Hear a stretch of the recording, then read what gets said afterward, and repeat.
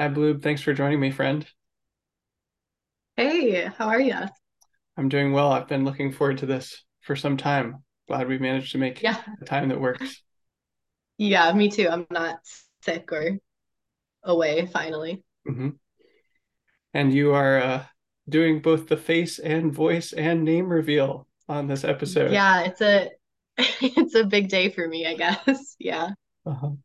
Well, it's lovely to see you and to share who you are with the world. And I think that's really what this show is about, is seeing people. And I think there's so many beautiful, incredible people in the world, and I want to let this kind of a conversation be a venue to see who people are and share that. And yeah, that's a big part of why I start with the question, "What's your life story?" Which I know can be intimidating in your position. It's like, oh man, big question, but of course you get to answer that however you want. And I really feel like that question sets a lot of context for who someone is and where they're coming from, and of course what happened in their life sort of factually, but also it gives you a sense of how someone thinks about themselves and their life and what the world is. And that sort of framing, both the facts that are surfaced in that answer, but also the way that someone answers it, really informs me and the conversation that follows. And I really appreciate people taking the time to answer it, even though it's such a big question. So um, yeah, with that sort of preface, I'd love to hear if you'd like to share anything about your life story and where you're coming from and what what what's been happening so far in this life. And uh, you can answer that any way you like. Sure. Yeah, I'll try to go chronologically, although I may end up jumping around a little bit. Sure. But yeah, so I was born in and raised in central Wisconsin. Um, I have two older sisters. There's a bit of an age gap. So my family dynamic, I would say, is definitely a big part of who I am today. Um, they're 12 and 13 years older than me, and they're both my half sisters and they're stepsisters to each other. So my parents each had one of them and then later got married and had me. Um, but yeah, I'm still really close to both of them. I'd say it's a an interesting sibling dynamic just because we weren't like really close enough in age in the same house growing up to fight over anything since I was like, 5 when they were like 17 and 18. Um, so yeah, I don't know. I really enjoyed my childhood with them and with my parents, spent a lot of time outside. The road I grew up on was semi-rural. Um, yeah, so we spent a lot of time. There were a lot of trails by our house, so I spent a lot of time on them. Both my parents were like really involved, which was super great. Um, yeah, faith was a big part of our family structure. Grew up evangelical Christian, so it was church every Sunday. I went to a private Christian school through eighth grade, um, which I loved. Like I loved church growing up. I was such a church girl. Embraced every aspect of it. Um, like made my best friends there. My parents' friend group was all through there, so there were just a lot of good social connections and activities, and for the most part, I would say a positive and uplifting message. So can't go wrong with that. Um, yeah, so that was a big part of my childhood, and so was school. I would say I really enjoyed school. In the summers, when people would ask me if I was excited to go back to school, my answer would always be yes, which I learned later was like unusual for children. And I couldn't understand why. But yeah, um, so yeah, through eighth grade, I mean, nothing really big happens, I guess.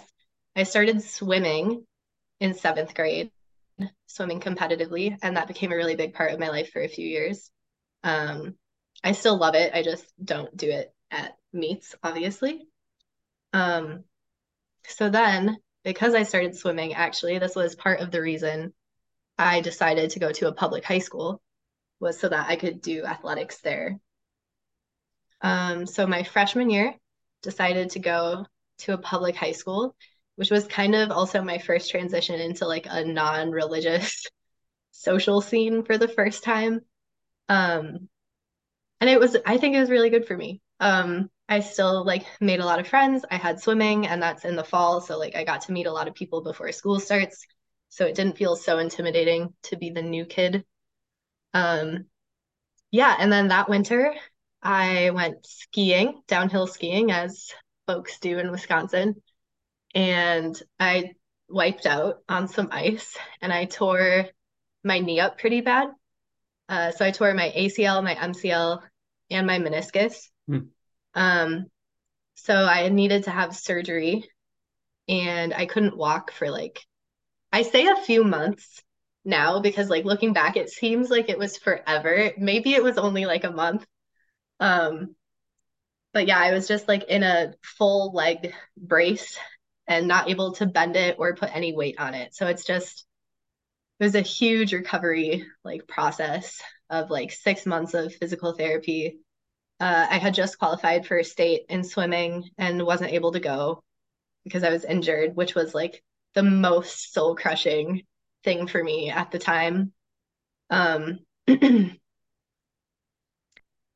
yeah, so that was, I think, probably like my first big like tribulation in life. Um, and I don't think I was emotionally equipped to like handle that, or like I didn't know how to express my emotions around that. I didn't even know how to like feel or name them either at the time. Um, and again, like looking back, I think I was like very, very angry and I didn't know that and I didn't know how to, yeah, go through that in like a healthy way. So I just did a lot of repressing it as I'm still prone to do sometimes. Um, yeah, but so then like school kind of remained a good anchor for me. And I could like pour myself into academics. And eventually, I did like train my way back into swimming and like competing at a state level. It was always kind of a hindrance though. Um, and it'll come up a few times throughout the story. And of me like learning how to listen to my body too. But it remained a thorn in my side for like several years after that. Um, yeah, so I still loved school in high school. Um, I was always a straight A student. Um, yeah, I guess like fast forward then to figuring out where to go to college. I ended up just hopping over to Minnesota, to the state school there, and originally was going to study chemistry, because I loved it in high school. I always loved science, spending a lot of time outdoors, probably less so in like middle school and high school just because I had so many activities going on, but it was still an important part of my life to like be outside and do active things in the outdoors. Um, yeah, so then I got thrown into this big school and being a straight A student, I know like people say you never really learn to study, which is super true because up until this point I was just like memorizing things and like regurgitating it back somehow. And then I got to college and was like in all these honors classes and like totally just bombed like everything. Um, except my Spanish classes, which I kept just because I really enjoyed learning another language and about another culture. So I was fine at that, but like anything math or science related was just such a struggle for me. And like I didn't know how to study. So it would just be me like reading things over and over and getting frustrated that I couldn't like regurgitate it then when you have a test. Um, so yeah, that that was frustrating. Took me like a few years to learn how to navigate that. I actually joined a sorority too my first year, which people are like surprised to hear from me. I mean, first of all, it's Minnesota, so it's probably not like the, you know, view of sororities that you get from like seeing things about like deep South sororities. But yeah, my like thought process behind that was I wanted to force myself into a social scene immediately because I'm definitely more of like just fine chilling by myself, but like sometimes to my detriment. So I knew it would be probably good for me to like make friends right away and have something that like forces me to attend events and meet people. So And honestly, it didn't really get in the way of my studies much because I didn't make it a priority. But fast forward to junior year, I went to Spain for a semester and just did all Spanish classes. And by this time, I was already having second thoughts about my chemistry major. So I already had a minor in chemistry at this point, just with all the coursework I had done. And then had a great time in Spain, ended up looking into possibly joining the Peace Corps. And I guess it's important to point out that I also joined a club on campus called Navigators, which is again a Christian organization. And all of my summers throughout college, I spent at a Bible camp in northern Wisconsin. First, I was a lifeguard. I had also like spent every summer there for a week as a camper, but I worked as a lifeguard and then also as a camp counselor, and then I was a staff counselor too one summer. So still remaining a big part of my life up until this point. Um, yeah, so I'm in Spain. I'm looking into the Peace Corps. Found out that my mom actually also had looked into the Peace Corps at one point in her life, which I didn't know about. So that was kind of cool. Um, but then she ended up getting pregnant and having my sister and was never able to go. So, um, and I guess another important thing, this is me jumping around, but my parents both grew up um pretty poor and were never able to travel much or really had much. They both had a lot of siblings. Um, and I think with me, like after my sisters left the house at like, when I was 6, it was almost like growing up as an only child. So I had to keep myself entertained, but I also like got to develop a pretty close relationship with my parents. Um, and they definitely prioritized travel quite a bit and thought that was like an important part, um, like for us to do together as a family, and also just for me as a kid getting to travel and experience different parts of the US and even different countries. Um, a lot of those were short-term mission trips, which, um, yeah, looking back now, I definitely view as a bit problematic. But I would say were good for me at the time. Um, yeah, so I applied to the Peace Corps. Now we're back to my junior year of college. I applied to the Peace Corps just kind of on a whim. I didn't really put that much, like I wanted to do it, but I did not expect to get in. The program I applied to was pretty competitive. So you can decide to either like do a general application and then they can sort you and put you where they think you fit best, or you can apply to a specific program in a specific country and see if you get it. So I did that with a Spanish literacy advocate position in the Dominican Republic. Um, so people always get confused at that as well because they're like, don't they already speak Spanish there? The answer is yes, that's their first language. Um, but their literacy rate is pretty low. So the Peace Corps works with them in their native language, which is part of what drew me to the program. Um, yeah, to mostly elementary schools just to help with reading and writing. So I found out that summer that I got into the program, which was leaving in March of the following year. And since I was a junior, technically I had the full year left. So I had to figure out how to graduate early. And like I already knew it was possible if I dropped my chemistry major and just finished college with my Spanish major, then I would like be done with all my requirements in December. So that's what I ended up doing. Um, and also at this time, when I applied to the Peace Corps, um, I was kind of at a crossroads, I guess, because the other program that I was considering applying to was to be an international missionary with that club on campus.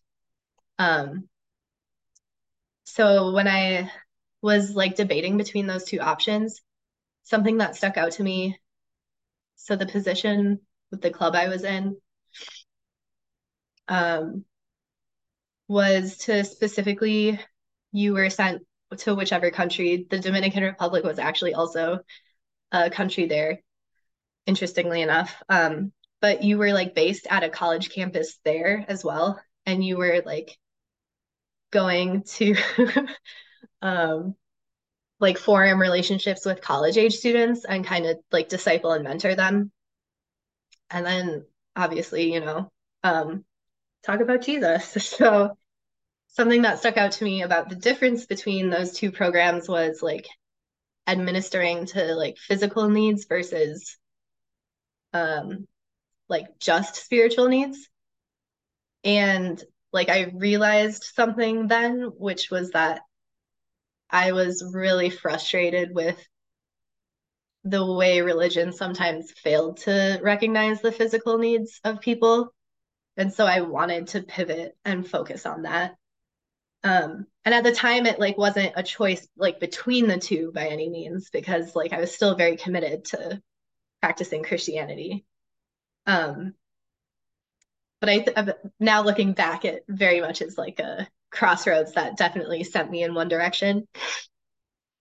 So yeah, excuse me, I'm getting over a cold. Um, yeah, so then graduated college, went to the Peace Corps. Um, and like the Peace Corps was one of like the best things that has ever happened to me, probably. I met a group of like really great friends um, that I just connected with like right away. You do training together for the first 3 months of like a 2 year service. So you get to spend like a lot of one-on-one time with your cohort. And there was about 40 total. And then that was like two different groups. So each group had about 20 people, the education group that I was in being one of those. So yeah, then I spent so this was 2019 that I went to the Peace Corps. Spent the first 3 months near the capital getting training, uh, getting more Spanish classes, even though by this point I was pretty like good at speaking Spanish. Um, but yeah, the accent there is very difficult to master. And just like the colloquialisms are wild. So it was a great time. But yeah, and then I got sent to literally the middle of nowhere. You don't like get to pick where you go, obviously. They kind of match you with a community. Um, so yeah, I got sent like to the middle of the desert, which is like not what people think of when they think of the Dominican Republic either. They think of like the beaches and Punta Cana and kind of like more tropical. But towards the border with Haiti, it also is a desert. So that's where I was. Um, and yeah, so this was the like first time I started kind of questioning my faith. Um, I because I was living in a country that their main religion, actually, fun fact, they're the only country that has a Bible on their flag. Um, so like they do very much like tout the fact that they are a Christian nation. A lot of them practice Catholicism. Um, but like upon attending churches there, it like became very clear that it was a different religion than what I had been practicing and like what I had grown up in. And this was mind blowing to me because I was like, wait, it has the same name and we're reading the same book. So like how are they this vastly like different from each other? And that set off a lot of questions for me. Um yeah, because it like made me think for the first time like, like why can two different people in two different cultural contexts like look at the same thing and come to totally different conclusions and like what makes them right or wrong? Um yeah, so that was kind of in the background the whole time. I was also trying to like fit in and like meet people in my community and also like do a good job at being a teacher in the elementary school. Um, yeah, so it was a process. It was also like my first time really living alone. Because in college, you have apartments with your friends and whatnot. Um, and yeah, and yeah, I had to like face a lot of fears, pretty literally. I hate spiders, for example, and like the DR is home to so many tarantulas. It's insane. And they just come right up in your house, and you have to get them outside of your house, which was not my favorite thing to do. Uh, yeah, so it's also when I adopted Poncho. Um, and so I had a dog in my house. That was also partially due to like keep um like I don't know, keep unwanted guests away. Um, Also just for a sense of safety for me as like a young woman in a foreign country in my own house and like not super sure of myself. Um, yeah, had some interesting situations there, but I could talk about like any of this for way too long. But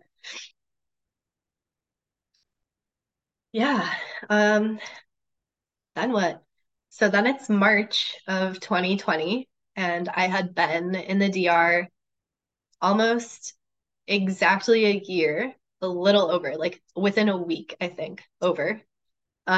Had just celebrated my birthday away from home for the first time, I think.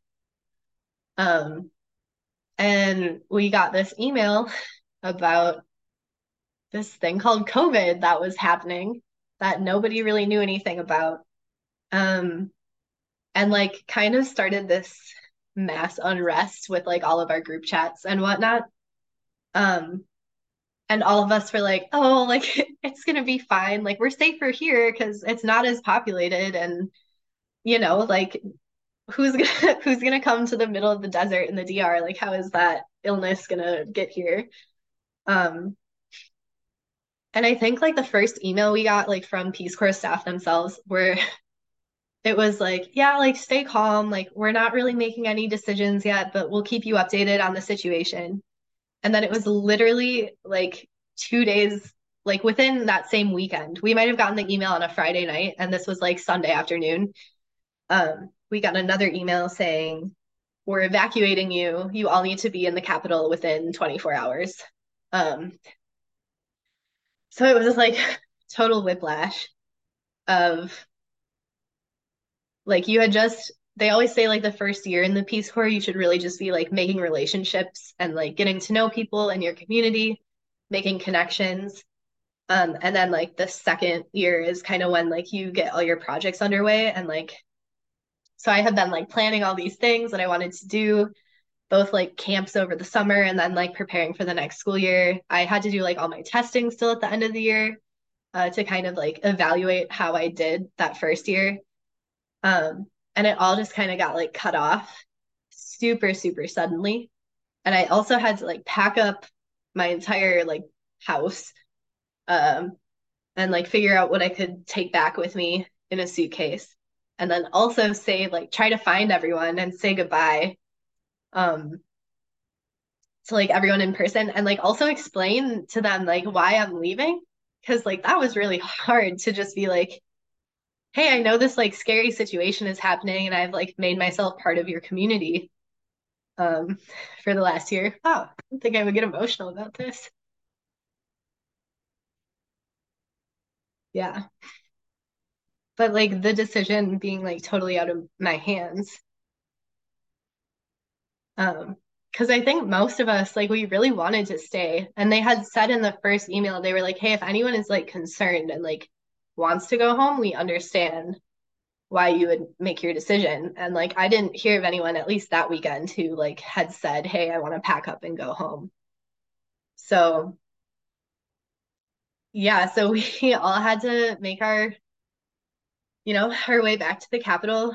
And then it was just really tense and like scary. I'm sure everyone can remember back to like not that feeling of just like not knowing what to expect or what's happening and just being scared and like no good place to find like valid information from. Um, but yeah, we got back to the Capitol, and then they were like, so this was Monday now, and then they had staggered all of our flights for Tuesday and Wednesday because the airports were shutting down on Thursday.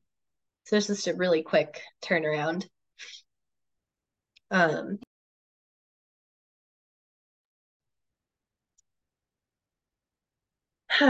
yeah. So, and then I had a dog, which just like complicated the situation. I got him home easily compared to volunteers in other countries, which was really awesome and a huge blessing because that would have probably emotionally destroyed me even more.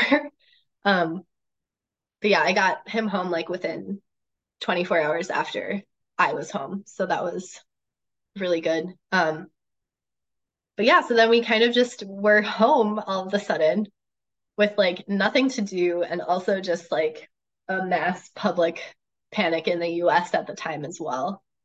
Um, so I decided to, I chilled at home for like a month or two.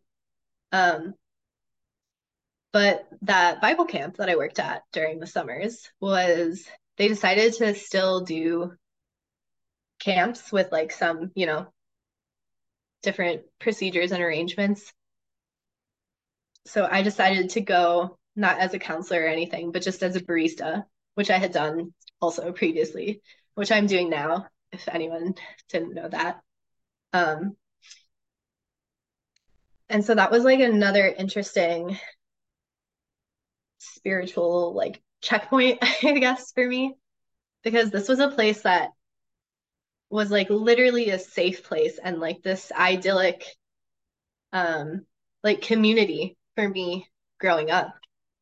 And then to go back into that after this experience I just had uh, in the DR, and also amidst COVID-19, with some like interesting politics surrounding that whole sphere, was hard for me to come to terms with that, like maybe like I was a different person at this point and like this community wasn't the best fit for me anymore.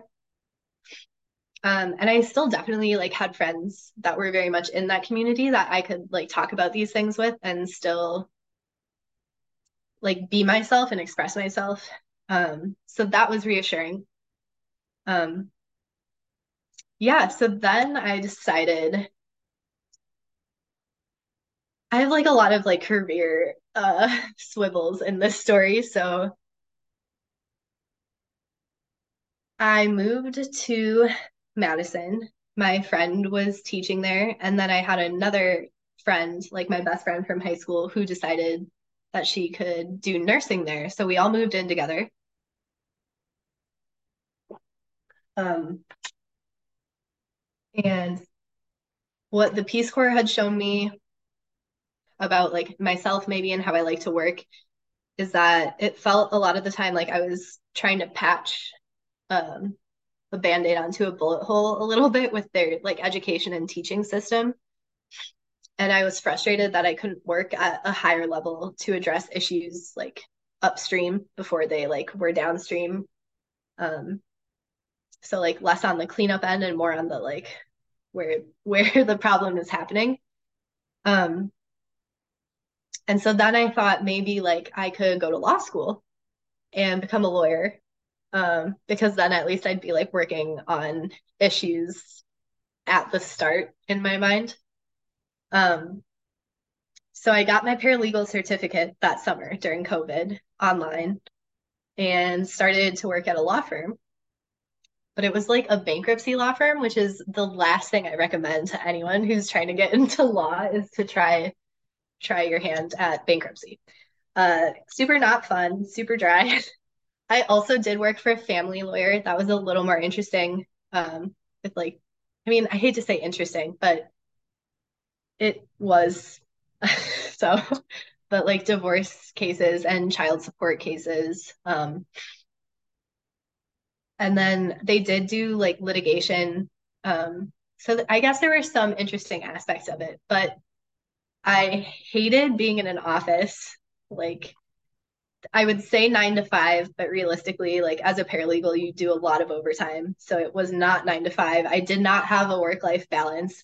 COVID was still happening with all of this. I actually was able to go into the office. It was a smaller law firm, so I enjoyed that. I'm glad I didn't have to work from home, but yeah, I was I was just a little disillusioned at what the law office environment was like. And yeah, started questioning whether law would be a good fit for me. Um, they were just a little intense, not how I would like to treat my coworkers. And this definitely could have just been the specific law firm I was at. But um, yeah. So then again, I was at this point where I was like, I don't know what to do with my life, pretty much. Um, Actually, that might be the first time I was at that point. It feels like I'm at that point all the time now, so I'm just getting comfortable. But um, before this, I thought I had my life like totally figured out, and I laugh at that person now, which is all in good fun. But um, yeah, so I called my friend from the Peace Corps just to like catch up with her. We hadn't talked in a while. I realize now I probably like didn't process any of the evacuation. And I kind of just like lost touch with a lot of those really good friends because we were all just trying to deal with what was happening to us.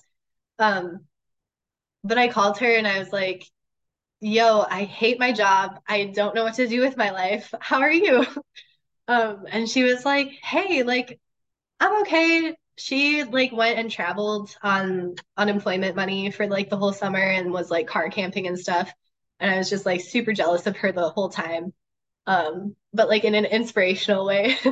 And then she was also like, she's just like the crazy, I don't know. She should be on this podcast. She has some amazing stories. But um yeah, she was like, she's like, yeah, so I decided I'm gonna hike the Appalachian Trail. Like, you should just come with me. And I was like, oh, okay. Um, and it was funny because at the start of 2020, I made decade goals for myself. Um, and one of the things I had written was to do a complete through hike of the AT and the PCT. And she didn't know that. Um, and I don't even think I thought of that at the time either, but I found the list actually like this in the past few months, which shows you that I haven't unpacked from the Peace Corps still. And it's like 3 years later. So, um, but yeah, and then I saw that and I was like, wow, like that's crazy that I wrote that down as something I wanted to do. But it makes sense why I think I was like primed already to say yes. Um, I'm really proud of myself that I did say yes because it isn't something I would have expected of myself at the time. But I was like, huh. Like I told her, I was like, like I'll think about it actually and get back to you. So I didn't rule it out right away by any means. Um, and then I like actually did start thinking about it and I was like, I really want to do this. Like quitting my job isn't really costing me anything. I don't think it's what I want to pursue. So like what are the drawbacks here? And I ended up calling my parents who are like so supportive of me. I'm so thankful for them. Um, and like they were like, yeah, like that's cool. And I was like, wait, what? Like I was totally expecting them to be like, no, like you need to like find a job, you need to like figure out your life, like what are you doing? Um, Probably because that's how I was feeling in my head.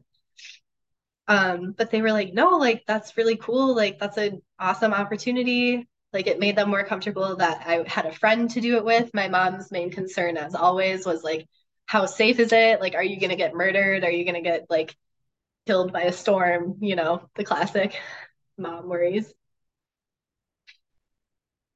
Um, yeah, so that like caught me off guard. Um, and so I just decided, I was like, I want to be a person who like says yes to something like this. And so then I did.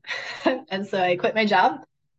And this was in February of 2021. And we were planning on starting the trail in late March. So it was like a month and a half of preparation. And thankfully, like my friend already had a ton of stuff planned, and like I already had some camping stuff, so it wasn't like a huge. I had done a backpacking trip before. She had never backpacked in her life, and just decided to do this, which I love her for. But um, yeah, so we prepared and met in the Atlanta airport for the first time since we had been evacuated from the Peace Corps together. She lives in Pennsylvania, so it's not like we were in visiting distance, especially during COVID. But yeah, and so then we got there. It was March 30th we got there, and we wanted to start March 31st, and it was like this massive storm. So like very first day, our plans were like out the window, which is just kind of like the whole trail experience, which I learned I wasn't prepared for it, but I like learned. Um, and like I'm very stubborn and like I like to have a plan. So it was a really hard to like get there and not be able to like start the day we wanted to. And like also just like paying a lot of money to stay in this dumb hostel that was like overpriced because it's the only one there at the start of the trail and like all this stuff. But we waited it out and you know, you just had like pre-trail jitters. Like you just wanted to start, you're excited, it's the beginning. And both of us went into it with the attitude of like we weren't super hardcore about like we need to finish this. It was just like let's hike and like let's see how far we get, and if we can't like go any further then we'll stop. um excuse me. So yeah, and like there were things too that we like didn't know how it would work until we got there and did it. um like and we had both read and like listened to a lot of podcasts about the trail, and like hiking with someone. And like a lot of people are like, yeah, you're just like gonna get sick of them. Like you're gonna get in fights. Like one of your paces is probably gonna be different than the other person. So like it might be annoying. Someone's either always waiting or the other person's catching up. Um, and like we didn't have any of those issues, which was so cool. Like she is like way shorter than me, so she's kind of tiny, but she's like so speedy. And yeah, I guess like it just we never argued about anything. Like we were just like honest with each other about what we wanted, and if the other person didn't care, they were like, "Yeah, okay, let's do that." So it was super easy. Um, yeah, we met amazing people. Some of them we hiked with for like, so they call them tramlines or trail families. A lot of times, like people will form these big groups and like hike together and stick together. Um, and also, like through hikes can be known for like kind of being a party scene. Like when you get into hostels into towns, um, yeah, I mean, like people are gonna drink and have fun because you're literally putting your body through hell the other 24 hours of every other day. Um, but we had talked about that beforehand, and both of us were like, yeah, that's not what we're really doing this for. It wasn't the social aspect, it was kind of just to like re-ground ourselves. Um, because like we were both in this spot of like not knowing what we were doing. So we we did like hike with people on and off for a month or two. And I mean we did like party when we went into towns occasionally. It definitely was not a focus or like priority of ours. But yeah, so over the next 6 months, I hiked over 2,200 miles from Georgia to Maine. And I chronicled a lot of it on Twitter with like pictures and updates. And I tweeted a lot. And I was surprised by this, and other people were also surprised by this. But I had service like everywhere. I had a battery pack. I mean, you're stopping every few days in towns to like charge up and get food. And there's not much else to do, to be honest, you're walking. So Um, yeah, it was great. Yeah, I don't know. Towards the end, it got really hard, just like physically. Um, we in the end of July, beginning of August, maybe stopped for 10 days at her house in Pennsylvania. And that break was a little bit too long. And we both like admitted this afterwards, but it was really hard to like motivate ourselves to get back into it after resting and like eating any food we wanted for those 10 days. Um, yeah, but we did. And then like I think our muscles honestly just started deteriorating. Like we started falling a lot. I also posted those updates to Twitter. Um, and like the last month, I'd say, like her legs would start shaking like at night and like cramping. It was yeah, so it was just a lot to get through. Um, and it culminated with our summit of Katahdin in Baxter State Park, which was like the dumbest decision possibly we made on trail for the whole 6 months was to summit the day we did, but both of us are stubborn, I guess, and we just wanted to be done. And my parents had actually, so once again, of like my parents being cool humans, they had like literally chronicled this whole journey for me and like during they were so involved. Like my dad would text me weather updates on like an almost daily basis, which was like way too much. And like I know he wanted to be helpful, but it really doesn't matter because like I'm gonna be hiking regardless of what the weather is. But thank you for informing me, I guess. Um, but yeah, he like they just had it all mapped out. They were the ones who were like sending my food drops to the towns that I was gonna be in. I had planned a bunch of that beforehand and like packed it up. Um, but yeah, so they decided to drive out with my dog, who I left behind for those 6 months, which was also really hard. Um, but they met us in Maine. And so that was another thing is that like they had been there because we planned on finishing earlier and then we just like slowed down so immensely in those last few weeks because we were so tired. Um, but they had driven out and I had like planned something when I was back to like pet sit actually, I think. And like that time was coming up. So we were like, okay, we just got to finish. We're this close. Let's just do it. Um, but it was during a hailstorm and yeah, Katahdin is like it's pretty much like rock, like bare rock climbing for like a lot of the last bit. And it was terrifying. Like I wasn't sure if we were gonna make it. Like we couldn't see, which actually maybe was a good thing because I'm like slightly scared of heights, and I couldn't see over the edge of the mountain just because it was all fog. And it's not like a like the Colorado mountains or anything. It's like less than 6,000 feet, but it's still a good ways up with some sharp drop offs. So yeah, it was we somehow made it in the rain and hail and slipperiness of that and cold. It was like freezing, obviously, because there was hail. Um yeah, so then that was done. And again, as is like me, I guess, is I don't think I really processed that journey. And then I immediately just like found a job and started working again as a barista. And I like told myself that I was choosing to be a barista because it would give me like time and space to process.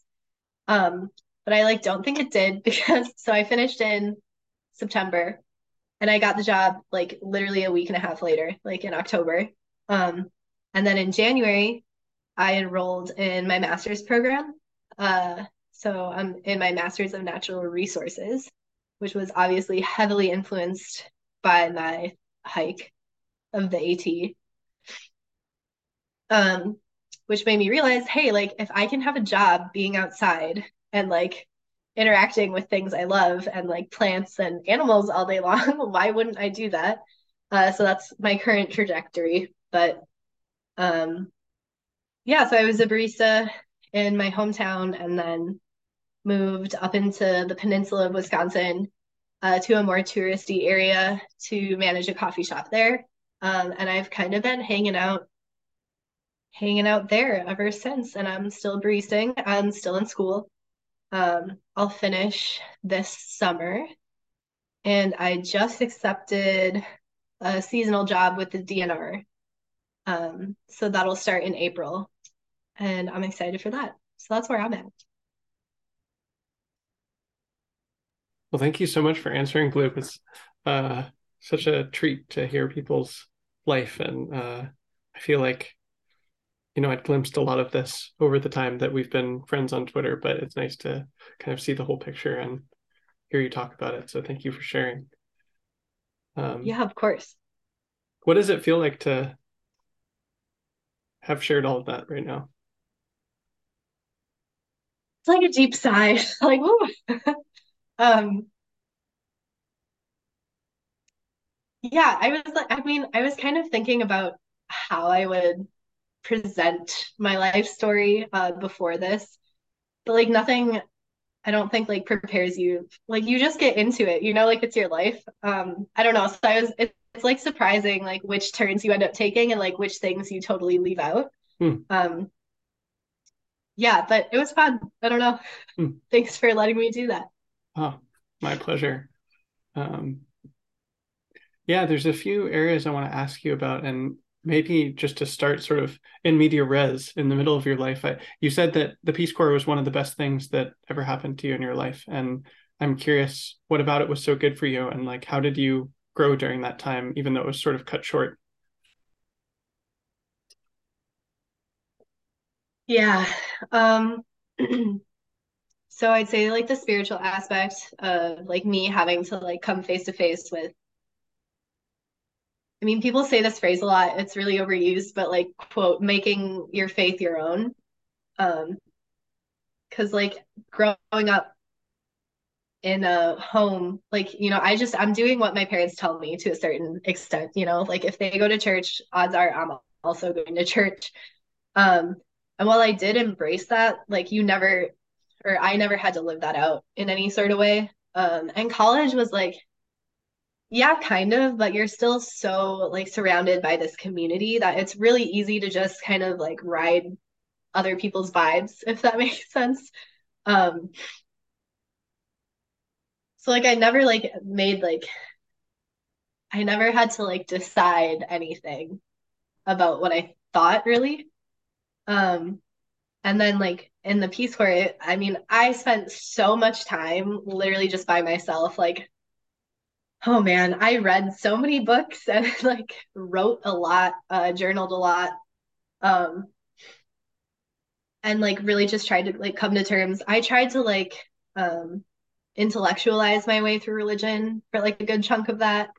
And like prove it to myself, which that was fun. Um, and then like once like that fails because like that's impossible, then I like try to like emotionally justify it, and like that also just doesn't work. Um, so yeah, I mean, like I had to sit with uncertainty for the first time ever, and that was really scary. And like another fear, that I talked about, like having to face fears in that era. Um,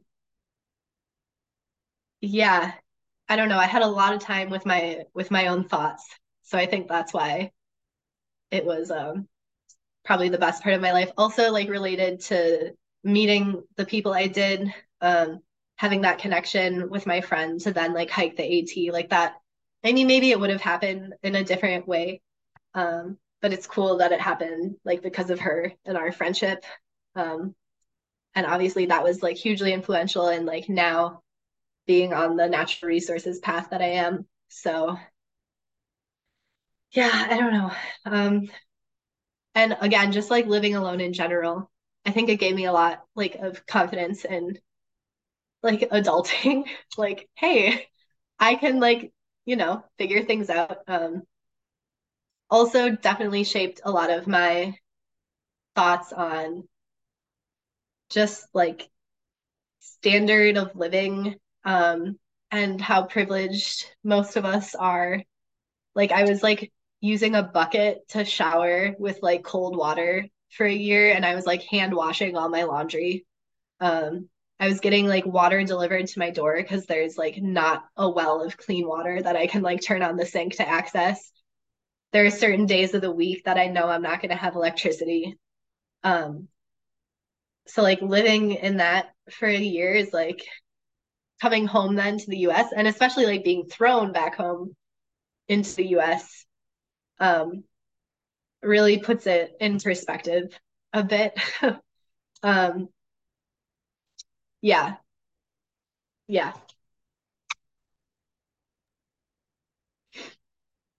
It's beautiful to hear about that. I can kind of really get a sense of how you changed and why those conditions would be so powerful for you. So, um, yeah, I think a lot of this sort of a conversation for me is about, my own life is finite and I have had the experiences that I've had. And so it's like a chance to see through other people's eyes. And, I've never been in the Peace Corps. And I'm also, one of the things I'd really love to ask you a lot about is your faith and your background with religion. And, I have my own history with these topics, but it's a very different one. And so I'd love to dive into that. And, I was really touched by the way you described in your childhood, just loving going to church and how sweet that was for you. And so I was wondering if you could sort of paint me a picture of what it was like to go to church as a kid and what you loved about it.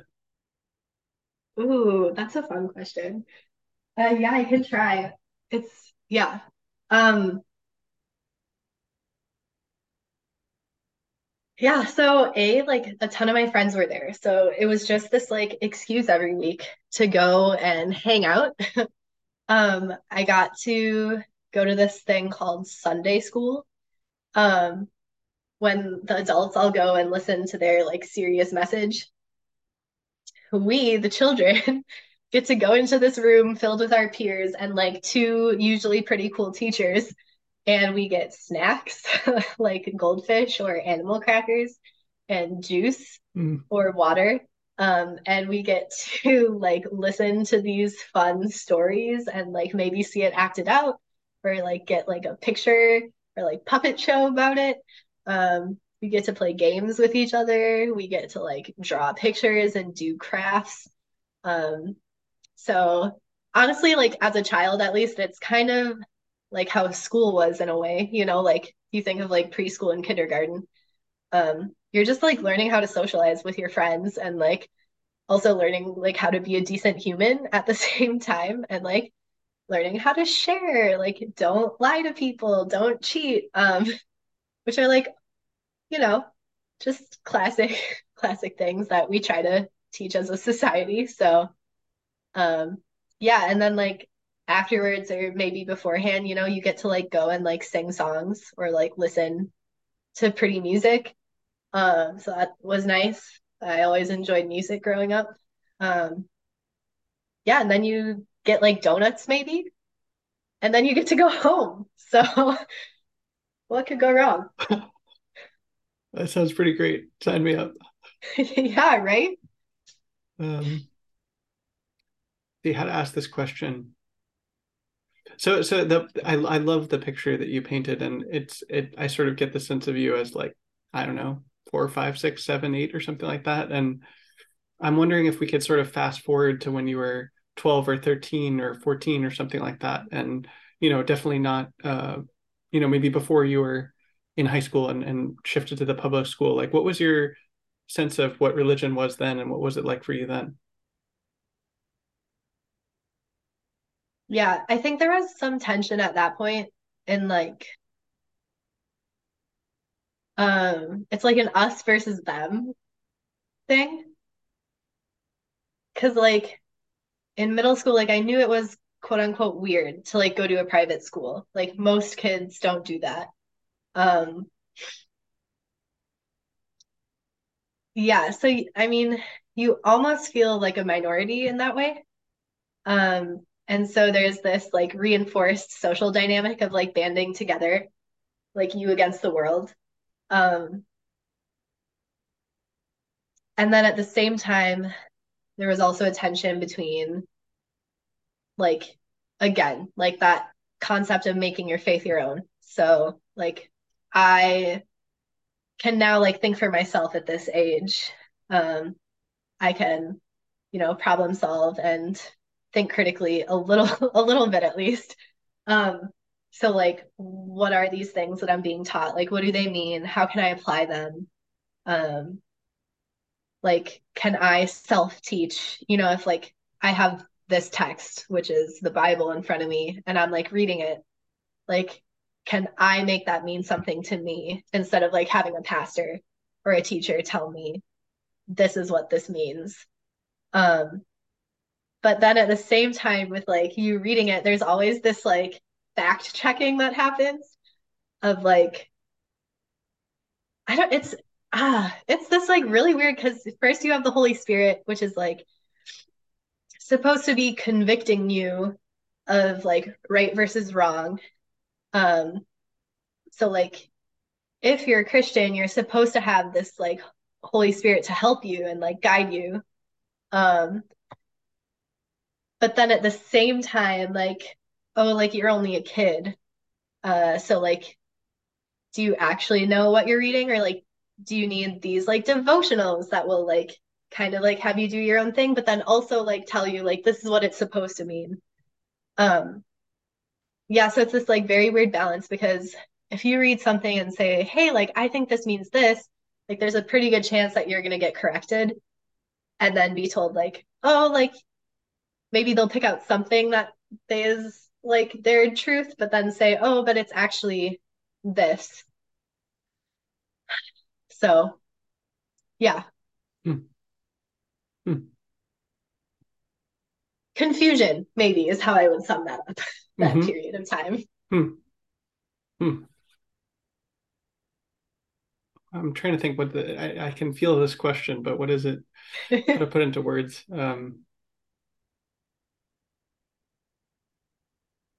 So you were confused, and and there was,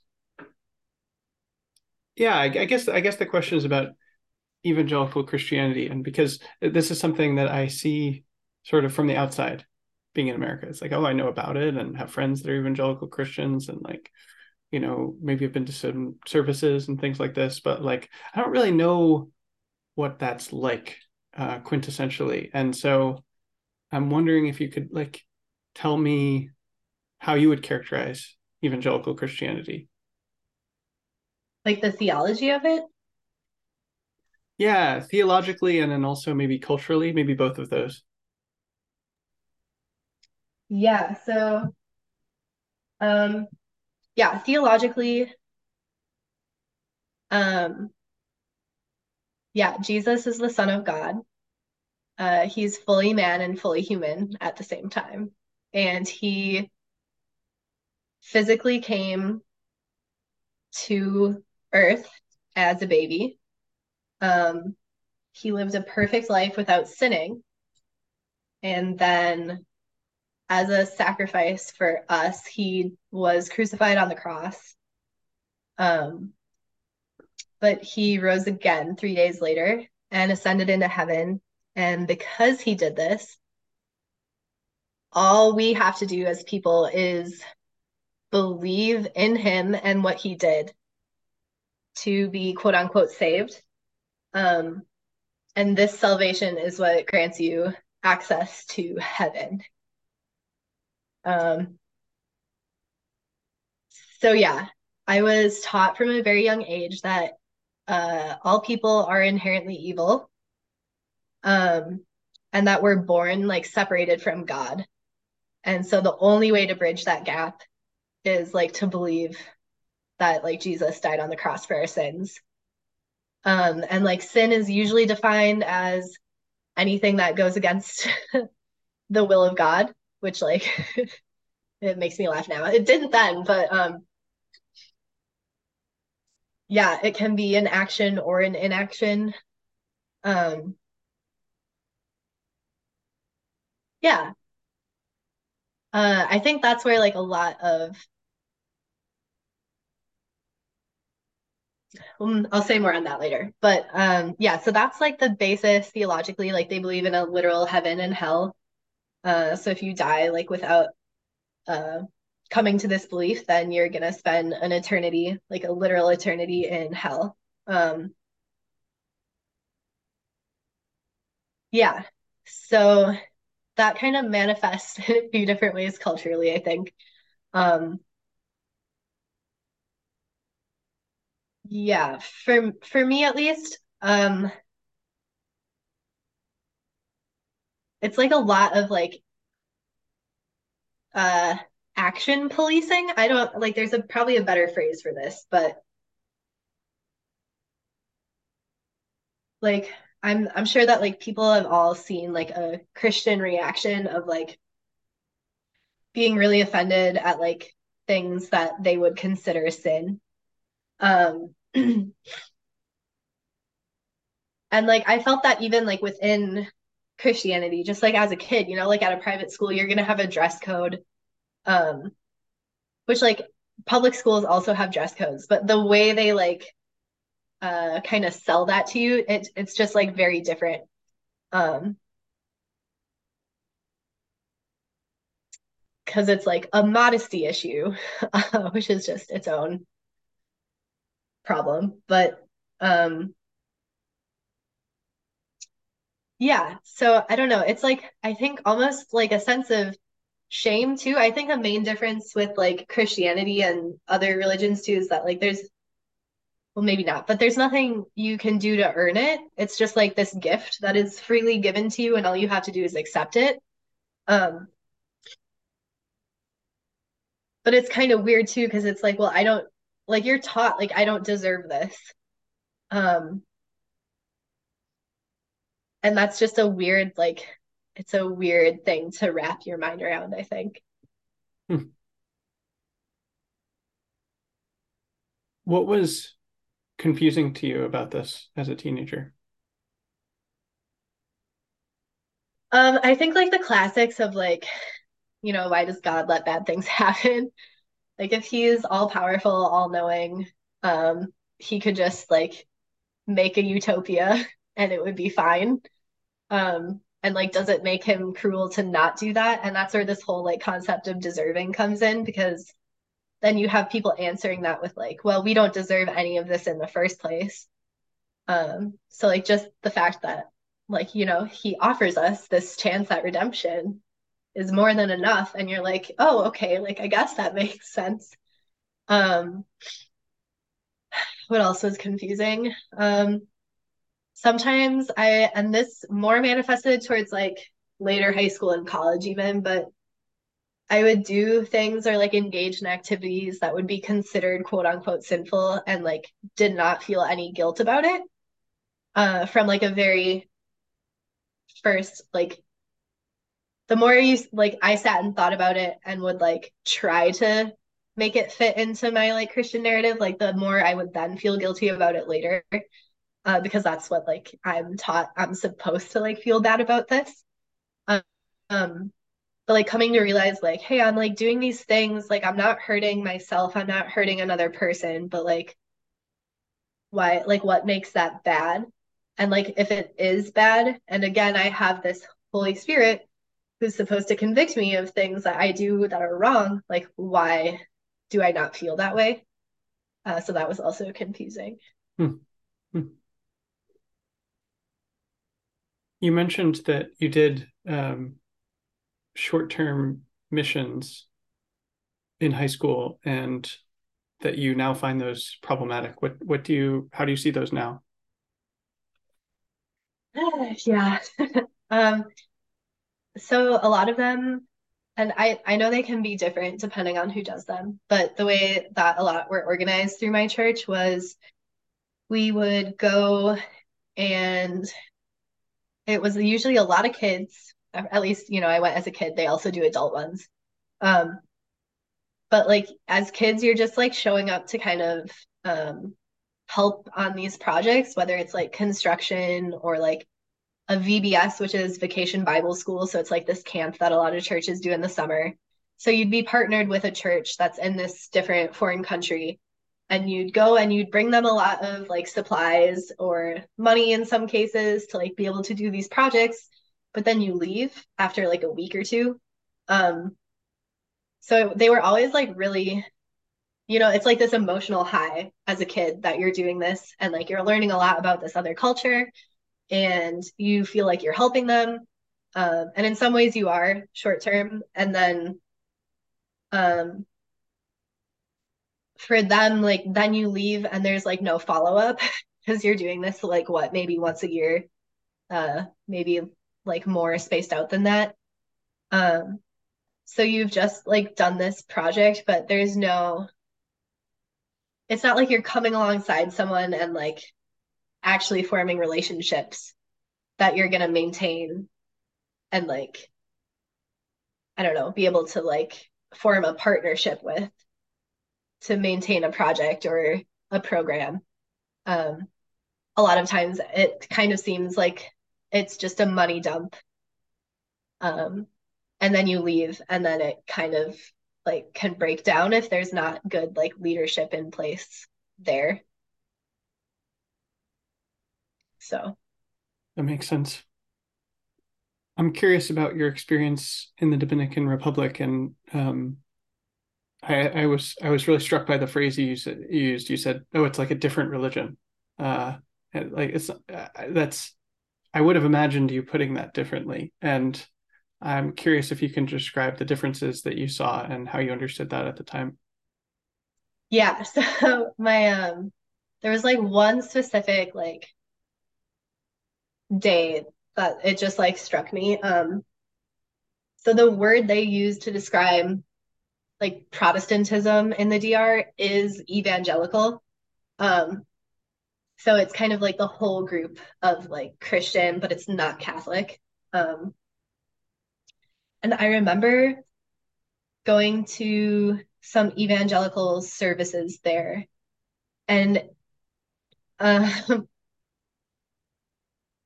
it was very intense. And to be fair, I haven't experienced a lot of other denominations in like Protestant United States.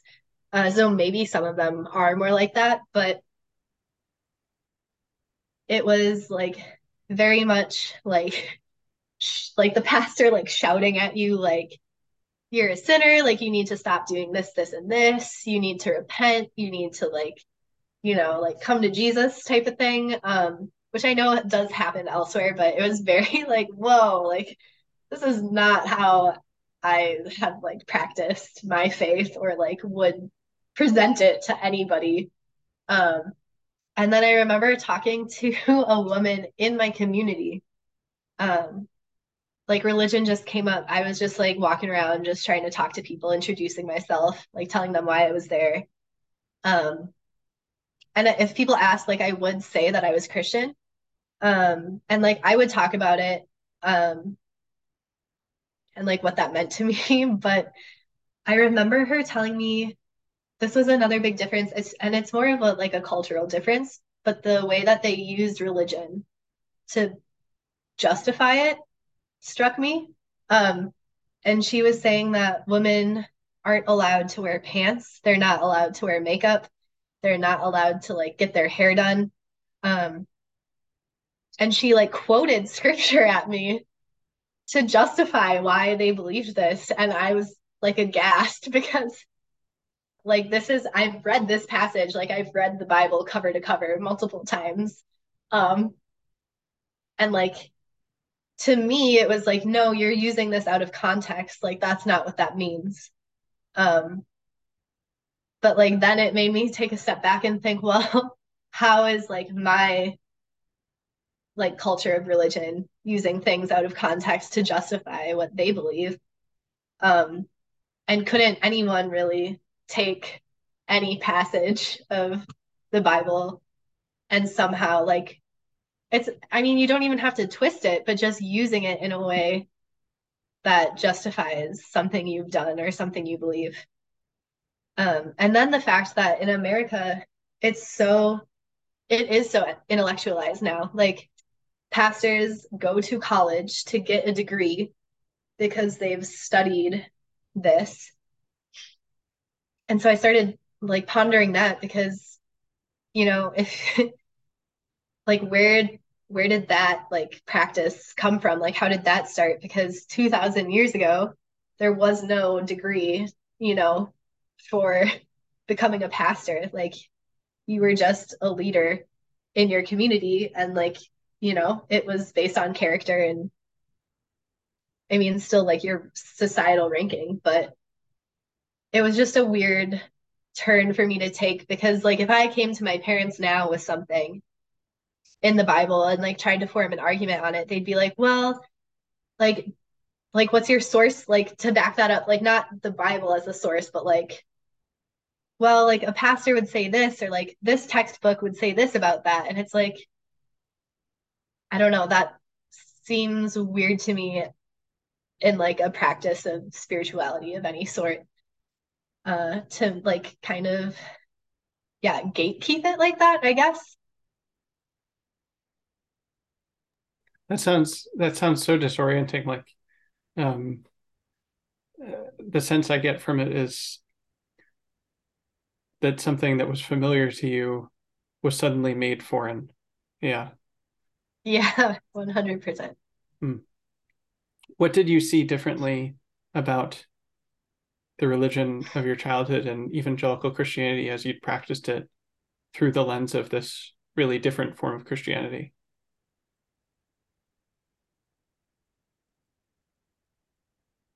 Um, I mean, I think I felt betrayed a little bit.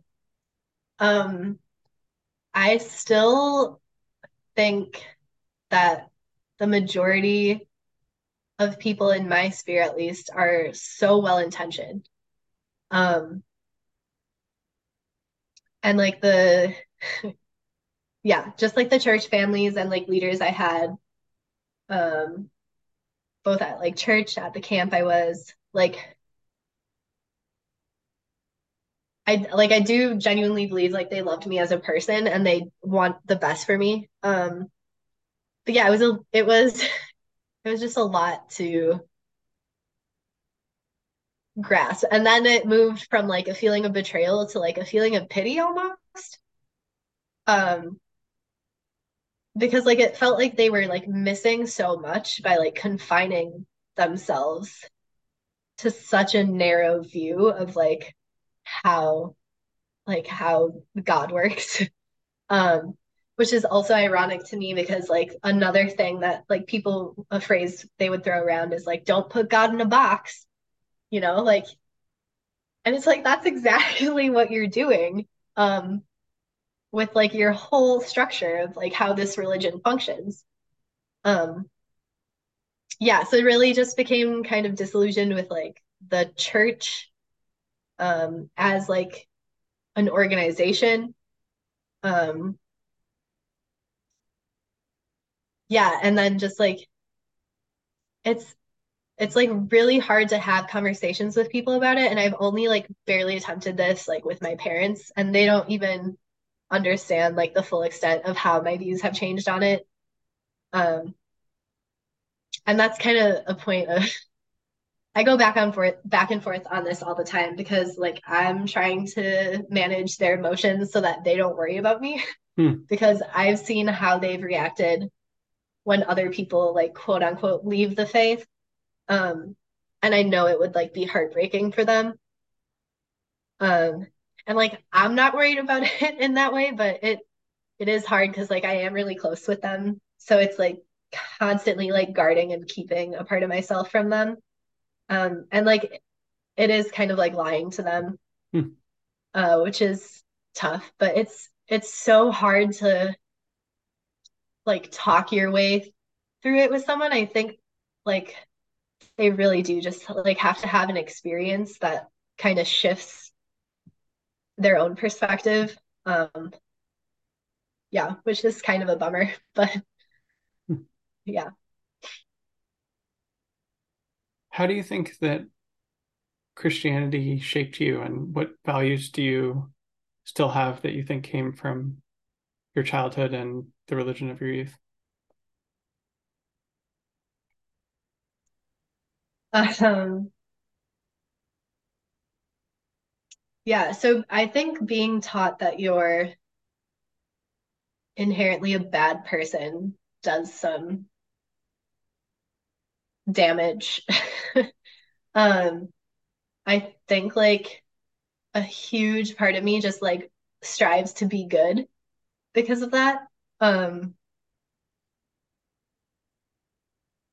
yeah, I don't know. There's like this constant like weighing in my mind of like there's no like bar, so it's not like am I good enough? Like there's nothing I'm necessarily reaching towards, but it's just like this sense of like this aura, I guess. I don't know how to explain that, but yeah, of just like constantly filtering like everything I'm doing as like, is this a good thing? Because if it's not, like I don't want that and I don't want to be that. So um there's that. There's definitely, I mean, like the whole academic mindset, I would say even was influenced by church. I know it's like a huge, just like Western culture thing in general, but like the way my mind thinks intellectually, like trying to rationalize my way through things. I think also because that is something like at least for me that evangelical Christianity did focus on because they were so sure like of their correctness that they would like tell you like like go do the research like book knowledge isn't gonna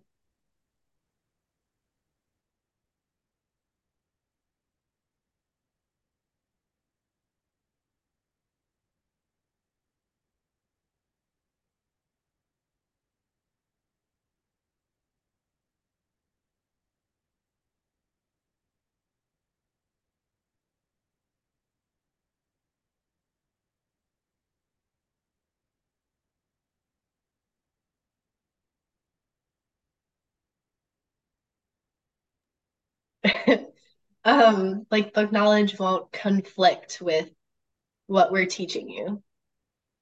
Like they prided themselves on like that the proof would always point to the truth, which is what we're preaching. Um, yeah. And then I do like believe that a lot of like the values I hold like were positively influenced um by religion as well. I mean, just like empathy towards others, like that's a good thing. Um, like being a steward of our resources is like something that's super important to me and is like based in my faith. Um, yeah, just like acting out of love and like I don't know, like the fruits of the spirit. I could not quote all of them to you now, but um humility, goodness, faithfulness, joy, peace, patience, which I don't have much of to be honest, but I try. Um yeah. So, and I know like well, yeah, that's what I'll say on that for now. Hmm. Use this phrase, making the faith your own. How would you say that you made the faith your own? Yeah. This like feels like heretical of me now to like champion this phrase Hmm. in a different way than it was intended. Hmm. um What do you mean by that? um like in the context of evangelical Christianity, I think like making your faith your own was like really stepping up and like taking responsibility for like your actions and what you believe as long as it conformed to Uh-huh. what you're being Uh-huh. taught. Uh-huh. Um, and now, like, yeah, I definitely made my faith my own by like, like it just totally like changed into something new. Hmm. But definitely, I would say has aspects of like evangelical Christianity, but like is not. It's funny because I still tell I still tell people and myself that I'm Christian. Hmm. Um, like if I went into the like details of like and like truly honest of like what that meant, like an evangelical Christian from my church or like family would be like, no, you're not. Like that's not what that means. Hmm. Um, And yeah. just to be clear, So like what I want to get at is how do you see things now on your own terms, whatever that is. Yeah.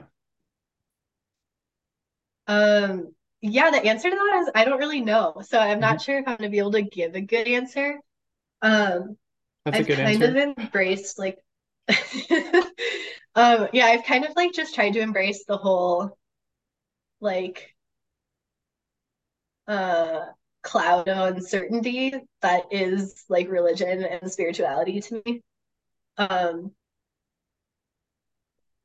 like if you ask me right now, like, do I still believe if like Jesus was even like a real person who came and like died on the cross, I would tell you, I don't know. I don't know if that's important. Um, I don't know if like believing in a literal heaven and hell is important. Like, I don't think it changes how I act now. And I don't think it should. Like, I don't, that's the other thing about childhood is like hell as a concept is like this thing that they hold over you as like scary. So like of course you're gonna want to go and like do whatever it takes or say whatever you have to say to like not end up there. But I don't want to like be living my life or believing something because of a fear. Um, so and I like get into arguments with my parents about this all the time, but like the way that Christians sometimes use like heaven is my home as an excuse to like not address problems that are happening here in the like present day world um irks me to the extreme. um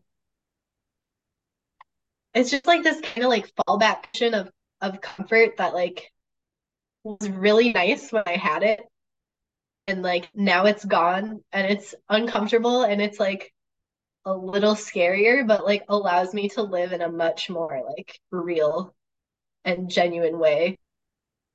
Hmm. um and like really kind of like diving into just like embodying love, I think is like my main like what I'm taking with me from religion. Is just like loving everybody to the best of my ability, because that's like really all I can do. So Hmm. Well, this is just my opinion, but for what it's worth, that seems very Christian to me. thank you. Um, yeah, the question I want to ask now is about this is not really a hypothetical question, but a question that's meant to get at something because it's a real question, but it's meant to get at something. So I'll ask it in two ways. Something I'm trying to practice is explaining what my questions mean when it might not be obvious what they mean. So I'm practicing that right now. The question, as it occurs to me, is if you were to imagine you on your deathbed, looking back at you now, what's the kind of life that you'd want to live that you imagine you would be proud of as you die? And the sort of simpler version of that question is like, what values do you want to live by?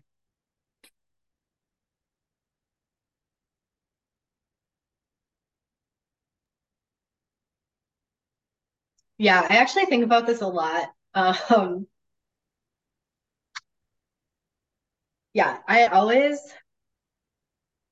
I'm gonna answer your question maybe in a roundabout way, Sure. by talking about something else first and then getting back to it. But um, I would say like generally I'm pretty stressed out, which like I won't place a value judgment on that, I guess. But if I like dig into like why I'm stressed, it's like this sense of urgency of like needing to do things that are worthwhile. Um, so like being in a limbo kind of like I had then since getting back from trail for the past, you know, year and a half now almost. Uh like drives me crazy. Um and like I know things take time and unfold in at their own time. And like from the outside, someone would like probably not think like, oh, she's just like sitting around doing nothing. Because like, you know, I am working, I am in school, like, I'm working towards something, but like it never feels like it's happening fast enough for me. Um, and I think a part of that is like this like not in like a dark way, but like this sense of like impending death at some point. Like just like being aware, like I'm gonna die. I don't know when. But like I want to do something before I do. Um, so yeah, I'm still trying to figure that out, I think. And I feel like I'm getting closer to it. And I feel like I'm getting better at making decisions that embody the values I want to be living out. Um, And like I believe there are little ways to do that like on a daily basis, just in interacting with people, um, that like adds value to their lives. Um, but at the same time, like I want to aspire to something big and grand. And sometimes that feels naive of me, and like people are like, oh, like I don't know if it's like an ambition thing or like a pride thing. Um, but people are always like, oh, like you're young, like that'll fade with time. And it's like I don't want it to fade. I don't want to just like be um you know, like this, yeah, I don't know. I think it's good, I think is what I'm saying, to like have an ambition to do something great. But what that is specifically, couldn't tell you.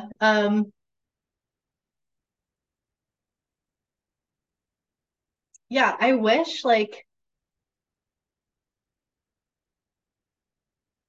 hmm, I wish like people loved this. This also seems like feels heretical of me right now, but like I sometimes wish that like people loved our home as much as they loved each other. Um, and like some people don't even do a great job of like loving each other, and I don't sometimes either. But um,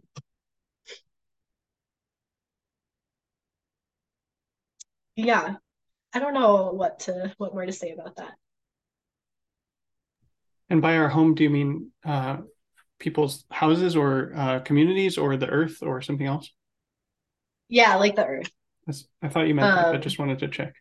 yeah. Hmm.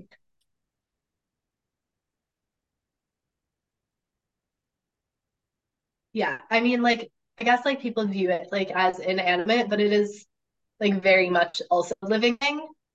Um, and like to me, like it's like a living being. So it's like weird to me that it comes second to other living beings Hmm. for a lot of people. Mhm. Couldn't agree more. Uh, see how to ask this. I'm hearing that it's important to you to do something big and something ambitious, and you don't want to lose that, and you don't know what it is, and that makes total sense.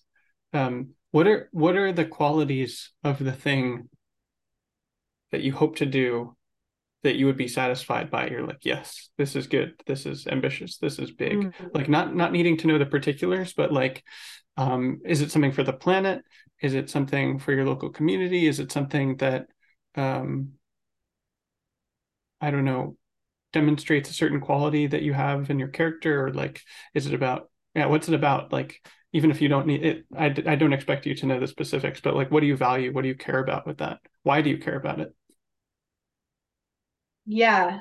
Without thinking about it too much, I'd say like my initial reaction is like something with like building a community um is like so satisfying. Like that Hmm. sounds great.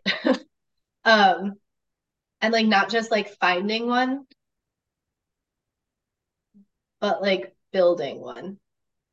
Um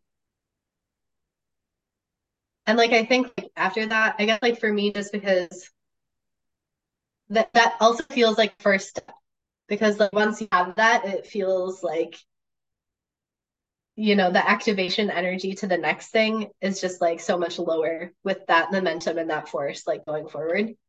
um it feels like it would open like a whole lot of other opportunities. But yeah, like sustainable is a huge word that jumps out to me.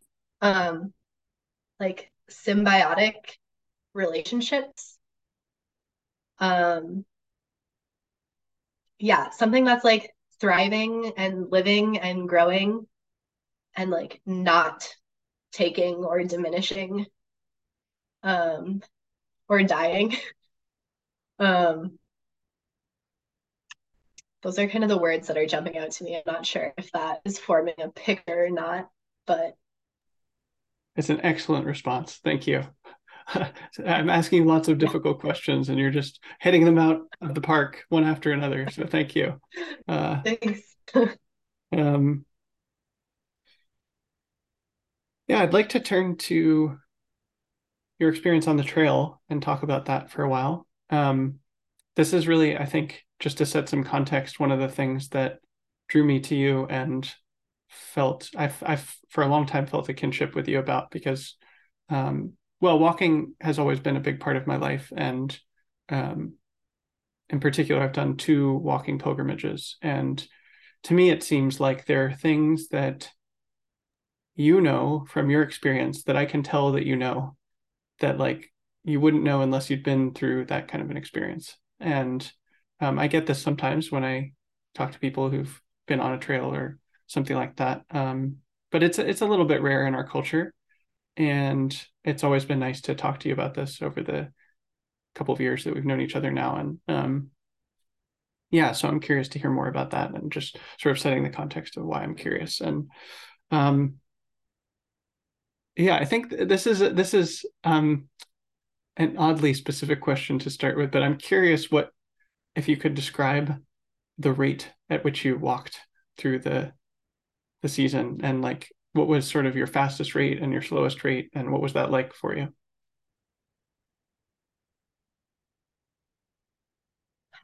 Yeah, I wish I could answer this better.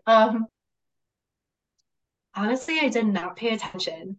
I can tell you that when I was angry or emotional about external factors, my rate skyrocketed Hmm. and was much faster and propelled me than when it was just like a normal day.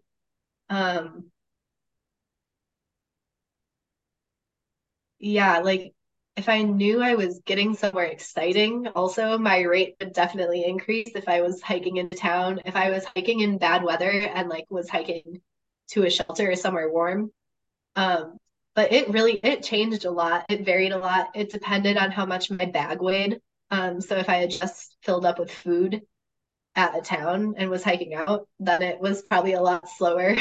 Um, certain terrains were just really hard in Pennsylvania and north of there it gets really rocky. And like the footwork is just a lot more, you have to pay attention. The White Mountains, I swear to God, almost killed me. Um, they're just a lot of up and down and a lot of like rock climbing and sliding down rocks and throwing your bags over rocks because you can't fit in the rock with your backpack on. And um, but I mean, if I had to like generalize the whole trail, it took us almost 6 months. So we started April 1st and we ended September 25th. Um, and we took 10 days off in Pennsylvania and I took another 4 days off for a wedding that I flew home to. So minus 2 weeks, I guess. Plus you have 0 days, but people generally include those when they do their overall mileage. But um, I can't calculate that in my head, but that will tell you how many miles I walked a Hmm. day, Mm-hmm. which I think I did it once. It might be around somewhere between like 10 and 14 um, miles. Um, but yeah, so my friend and I too, like when you ask about like rate or pace, um, we definitely were pretty like big on breaks compared to like some people. Like we took like short breaks pretty often. Um, and we also were usually the last people out of camp because of me, because I like to sleep and the sun does not wake me up. And then we were like the last people to camp. So we would kind of hike later in the day compared to a lot of people. But uh, Hmm. yeah. Hmm. If you were to do another trail like the other trail that you mentioned that you want to do, what would you do to prepare for that? Um, Probably the same thing I did here, which is like absolutely nothing. Hmm. Um, yeah, it's like you can physically prepare to an extent. It's hard where I live because there's no hills. Um, so it more becomes just like this endurance thing. So like you can run and do stairs and like put a backpack on and just go hike. Um, but like I believe that anyone can do it physically. Like it's not a physical endeavor, it's more of a mental endeavor. Hmm. Um, and you can't really prepare for that. You either just like do it or you don't. And on that side of things, what was it like for you qualitatively when you were walking? What was your sort of inner experience like? Yeah, a lot of boredom. Um, yeah, a lot of like regret is the wrong word, but like I was sad that I had to like watch my feet so often. Um, because I couldn't like be up and like looking around as often as I wanted to be because I was just focused on like not tripping and dying. Um, yeah, the first week, my friend and I decided to like do no music.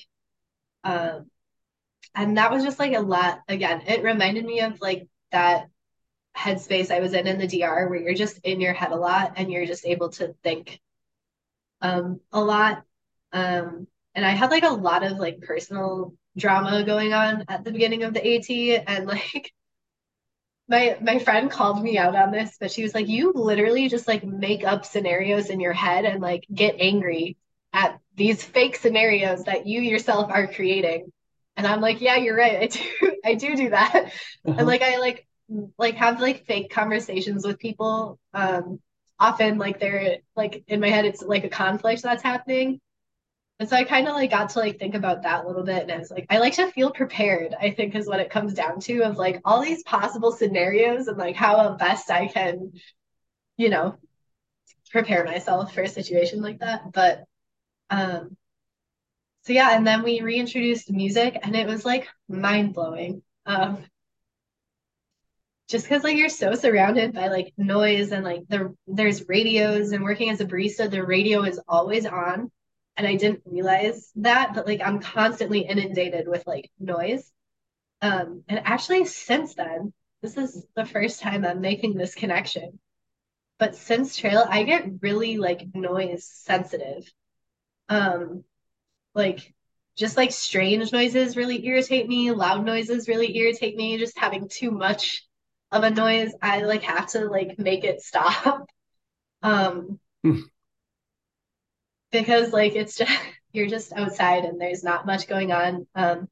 We would like have conversations sometimes, but yeah, you also just kind of I think I did at least like you go into this autopilot zone where you're like not really actively like thinking about much. You're just just like one foot in front of the other. Like it becomes a very like embodied just like movement, um, more than like for me, like I hear like a voice when I think, type of thing, like another person talking almost. And it just kind of like shuts off and goes to sleep and like my body just takes over and goes. Hmm. Hmm. Why did you all decide to reintroduce music? Why? Um, so we decided it at the beginning when we decided that we would get rid of it. Um, so it was like this, I mean, because the boredom just crept in. So it was also something to look forward to. It was like a goal that we could reach, Hmm. like after hiking a week, like we'll get the prize of music. Hmm. And like that was really exciting, Hmm. actually. Yeah. Hmm. When you were bored, how did you know that you were bored? What was that like?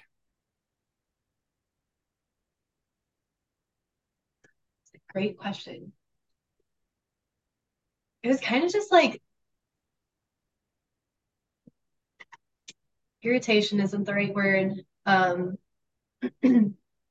of just like, that feeling when you're just like sick of everything that you could possibly do. Not sure if there's a word for that, but like, like you could start a conversation with who you're hiking with. You could listen to music, you could listen to an audiobook, you could listen to a podcast, you could just walk. But after a while, it's just like, I don't want to do any of that. And that's boredom. Hmm. Why did you not want to do any of that? Because I have been doing it for so long. Hmm. um, Hmm. there was nothing interesting within those things. Hmm. They had nothing to offer me. Hmm. Hmm.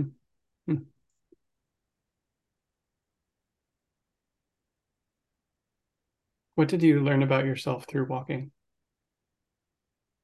Uh, uh, yeah. So I'm strong. That was a thing, like both physically and mentally, like really tough. Um, I have like a hard time saying nice things about myself. Mm. Oh, this is your Um, chance. Here we go. I'm specifically asking for it. I So, know, even when people do though, I'm like, yeah. um, yeah, no, I'm starting to admit that at least more to myself Mm. recently. Like, um, yeah, I can do stuff, like I can do things. Like I have the power to act. That's really cool. Um, and also like I am a social creature. This sounds weird to be a thing that like you realize about yourself, but um, I really, really value like my independence and alone time. And also I like people. I like people. It's okay to like people. I Mm. like made it. I was one of those people in high school who like made it my personality to not like people. Mm. And I really wish I hadn't done that, but I did. So um, it's okay to like people, and it is even fun to like people sometimes. What was that about when you made it your personality to not like people? I don't Um, understand. yeah, I think I was. So this was also in the whole knee era. I think I was emotionally numb was a big part, or like repressed, maybe not numb. I didn't know how to express emotion or interact with emotion. And when other people had emotions, it like made me mad I that see. they were having emotions. Um, because it seemed like dramatic and unnecessary to me. Mm. Because I'm bottling up my emotions, so why can't you do the same thing? Um, and now like I love to be the dramatic person with my emotions, so that's a funny 180. But yeah, I think it was mostly just on my own like anger and not knowing how to deal with my feelings at the time. Hmm. That makes sense. Mm. I want to ask you about I found some tweets of yours about the trail. Oh God, I'm scared. Okay. Well, I'll ask you about them and you can say what you like.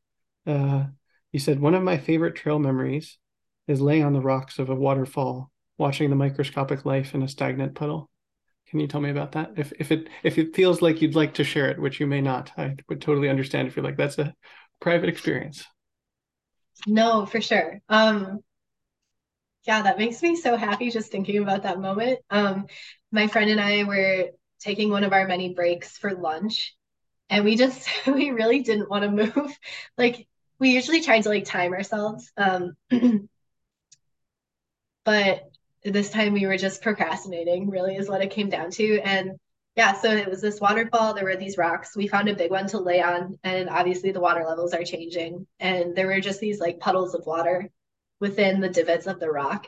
Um, and the sun was out and the rocks were super warm.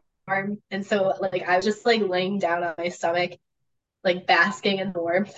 Um, and like looking into this puddle because I didn't want to move. And there were just like all these like small little bugs and like things moving that you couldn't even like make out what it looked like because it was so small. Like you could tell it was moving. Um, and it was just, yeah, it was mind boggling. Like my friend and I would just like look at it and be like, they're like probably living their whole life in this span of like us on our lunch break hiking the Appalachian Trail for however many months of our life. Hmm. And it's like in this single moment is like their life. It was just cool. Yeah. And it was like colorful. It was this pretty like green color, which I love. Um, yeah, it was just a good moment.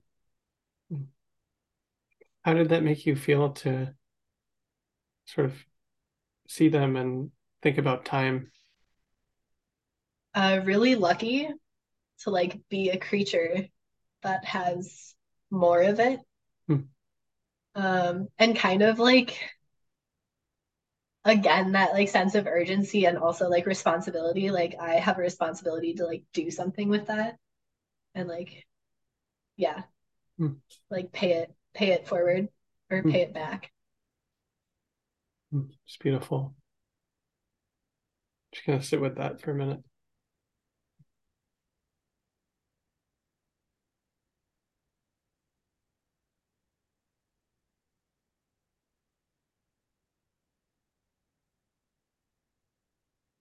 Hmm. It's kind of a rainy, gray day here, and there's clouds and the sun coming through, but it sort of I didn't have this experience, but you sort of transported me to it, so it's sweet. Yeah. Um, Here's another one. They're all nice, at least in my opinion. They're all nice. I don't know. Uh, Girl who says she could never get post-trail depression and then sobs in her bed for 30 minutes straight looking at photos from the trail with the relieved emoji 3 times. Very interesting. First off, any comment about this before I ask specific questions about? I don't remember this, Uh-huh, so but it sounds very like me. uh-huh. Hmm. What Yeah. did you hear people saying about post-trail depression? um, that everyone that you will get it. Hmm. um, yeah. Just that it's a really weird transition back into everyday normal life. And also just physically not being as physically active is a hard like thing for your body to adjust to. Um, yeah. And I think that uh I'm again, I don't know if I really thought it seems dumb now to think that it wouldn't happen to me, but I think because I was like, oh, like they talked about this in the Peace Corps too. They talked about like reverse culture shock um, of like coming home after Peace Corps, and I was like, well, that didn't really happen. But I think it was just because like I had so many other things to like be shocked by with like COVID happening that it just like manifested itself differently. But I think part of me was like, well, I didn't really get a culture shock, so like I probably won't get post-trail depression either. Hmm. But I think I did get both of those things. It just wasn't like you never know what it's gonna look like for you. Hmm. Yeah. Hmm. I'm remembering that there was this theme in your story of your life about, having a really intense experience and then just moving on to the next thing, like no transition and no time to sort of process or um, grieve even, or adapt in a certain way. It's just like, oh, now we're doing this.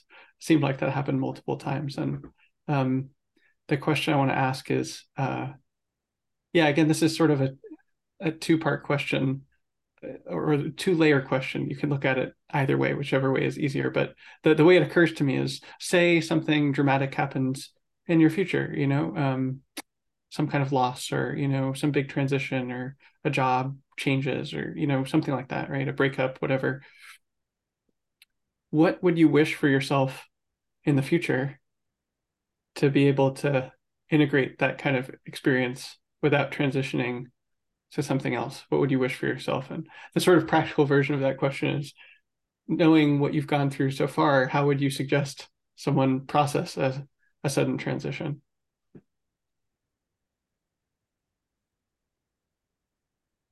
Ugh. Um, so like I can see the little ways that I'm still doing this in like less dramatic scenarios. So I'm not the expert by any Oh, means that's why I because asked like you. because I'm still like I haven't found the answer clearly. Hmm. Um,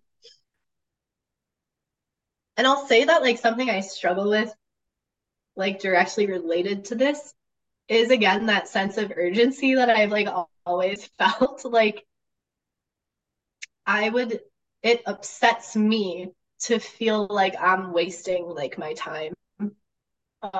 This sounds bad when I say it out loud. But like those like rest in general is so hard for me because Hmm. I'm like selling it to myself as a waste of time. And I know, like my head knows that that's not true. But it's really hard. Hmm. Yeah, it's really hard for me to do things that like people say, or like even if I've seen other people do these things that are like good for them,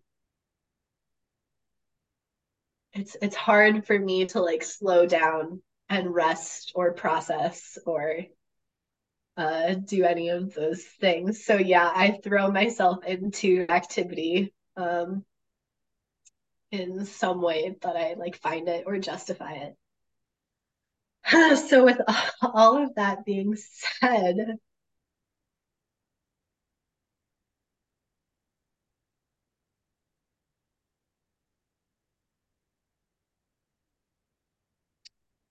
um, maybe just like getting accountability Hmm. when it's like a big scenario like the DR or like the trail and you know like it's happening type of thing. Like as opposed to some like emotional upset like a loss or a breakup or something unforeseen. Maybe to like enlist my friends and family to kind of like force me Hmm. or like at least I mean they can't force me but to keep me accountable and saying like hey you wanted to rest or like have this period of not doing anything like job or school or whatever after this concludes. So like we're gonna check in on you and like make sure that you're not doing those things. Because like peer pressure is a good tool and a positive peer pressure in that sense. Um, yeah, I'm not sure like what else might work, Hmm. but that would be a good a good start. Hmm. How does it feel to talk about this right now? Uh, uh, it's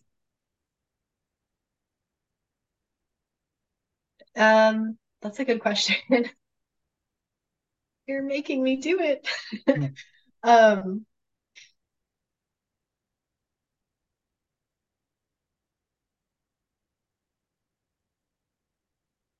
Maybe slightly embarrassing. Hmm. Hmm. Well, let me ask you a Yeah. different question then, uh, which might be Okay. embarrassing from a different angle. But I'm wondering what the phrase "that's a good question." You said earlier, that's a great question in this conversation, and just now, that's a good question. What does that mean to you? What are you saying when you say that? um I almost just said it again. Hmm. Well, what do you mean now then? Um, like my brain gears are turning. Mm, Um, I'm I'm diving like deeper into my brain to give you an answer. mm. Um, and like taking more paths to get there. What does that mean? Um, that there's nuance or that it's complicated, that like there are multiple facets to the answer. Mm, mm. How does it feel to be asked a good question? It feels good. It's exciting. It's like an adventure in a Mm, way. mm, Um, like an inner adventure. mm, It, I have done this for a while now where when I'm talking about like my mental model, it's like often a forest of like trails. I might have even had some tweets about that, but in some way it's like when I think it's like I'm traveling within myself. So it's yeah, it's fun. It's an exploration. mm, Um, and it can be challenging in like a good way and yeah, in a growing way. So mm. What is that metaphor of your inner experience being like a forest of trails imply for you? What does that mean? What does that say? What is it like for you internally? um dense. It's there's just it's a lot going on. Mm, There's a lot of twists and turns. It changes unexpectedly. Um, it's foreign to me in a way, but like also familiar. Um, mm.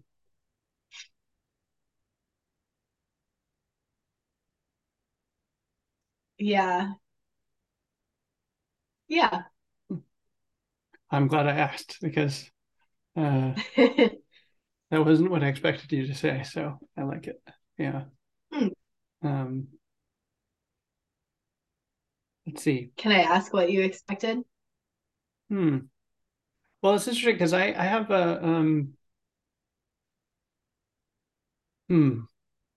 I think about this in general and also in particular, and the particular might be easier to talk about, but like when I have these conversations, either podcast conversations or increasingly there's other kinds of more private conversations that I have that are like this. There's a specific visual image that recurs to me to describe my experience of it that I should probably try drawing sometime now that I can draw a little bit. But Yes, I want to see it. yeah, oof. Yeah, okay, I'll make a note of this. Um, but it's basically branching and like I see a line and then like little like offshoots and within yeah it's like nesting so there can be lots of offshoots within and then like once you get to the end of a trail it's like okay next trail you could like go back up and go to the next one and sort of a tree structure and um I think that that's also kind of my general experience of thinking is that things are connected and the more connections you can have between them the more interesting thoughts you have and like every time you add a new trail it's like everything has changed because of that and um, what I really liked about the way you described it was how it's both foreign and familiar. I really liked that a lot. It was sort of a qualitative answer. The way I'm feeling into it is very like geometrical almost or like shaped or like and I liked um the way you characterized it is like, oh yeah, it is like that. It's like, oh, this is familiar in a way, but also foreign in a way. I mean, this is, it's interesting because when I ask a question, like any of the questions I think I've asked you, like you are the expert on you. So you actually have the authoritative answer and you can decide to answer however you want.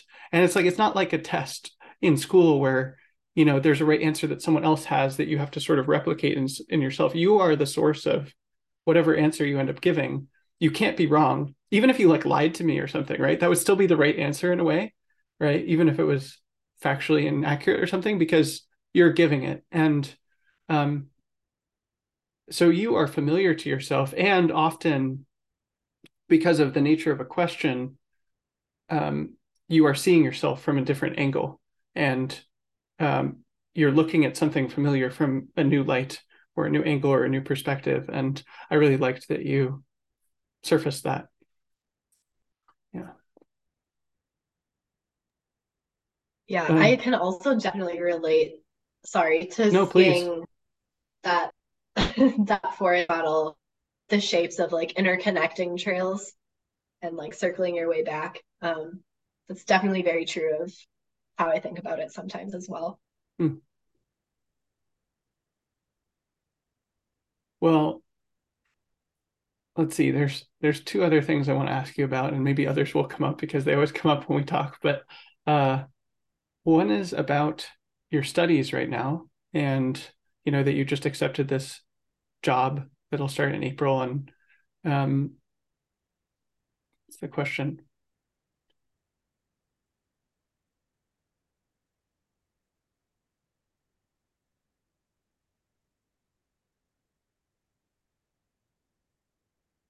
Well, let's start with your studies. What are you studying, and what's that like for you? Yeah, um, it's a very broad field. Um, yeah, so my master's in natural resources, to repeat myself, but what that means, like specifically, um, a lot of it was a lot of the general courses that like you're required to take was like on research, um, how to do like natural and social science research. Um, a lot of it is more like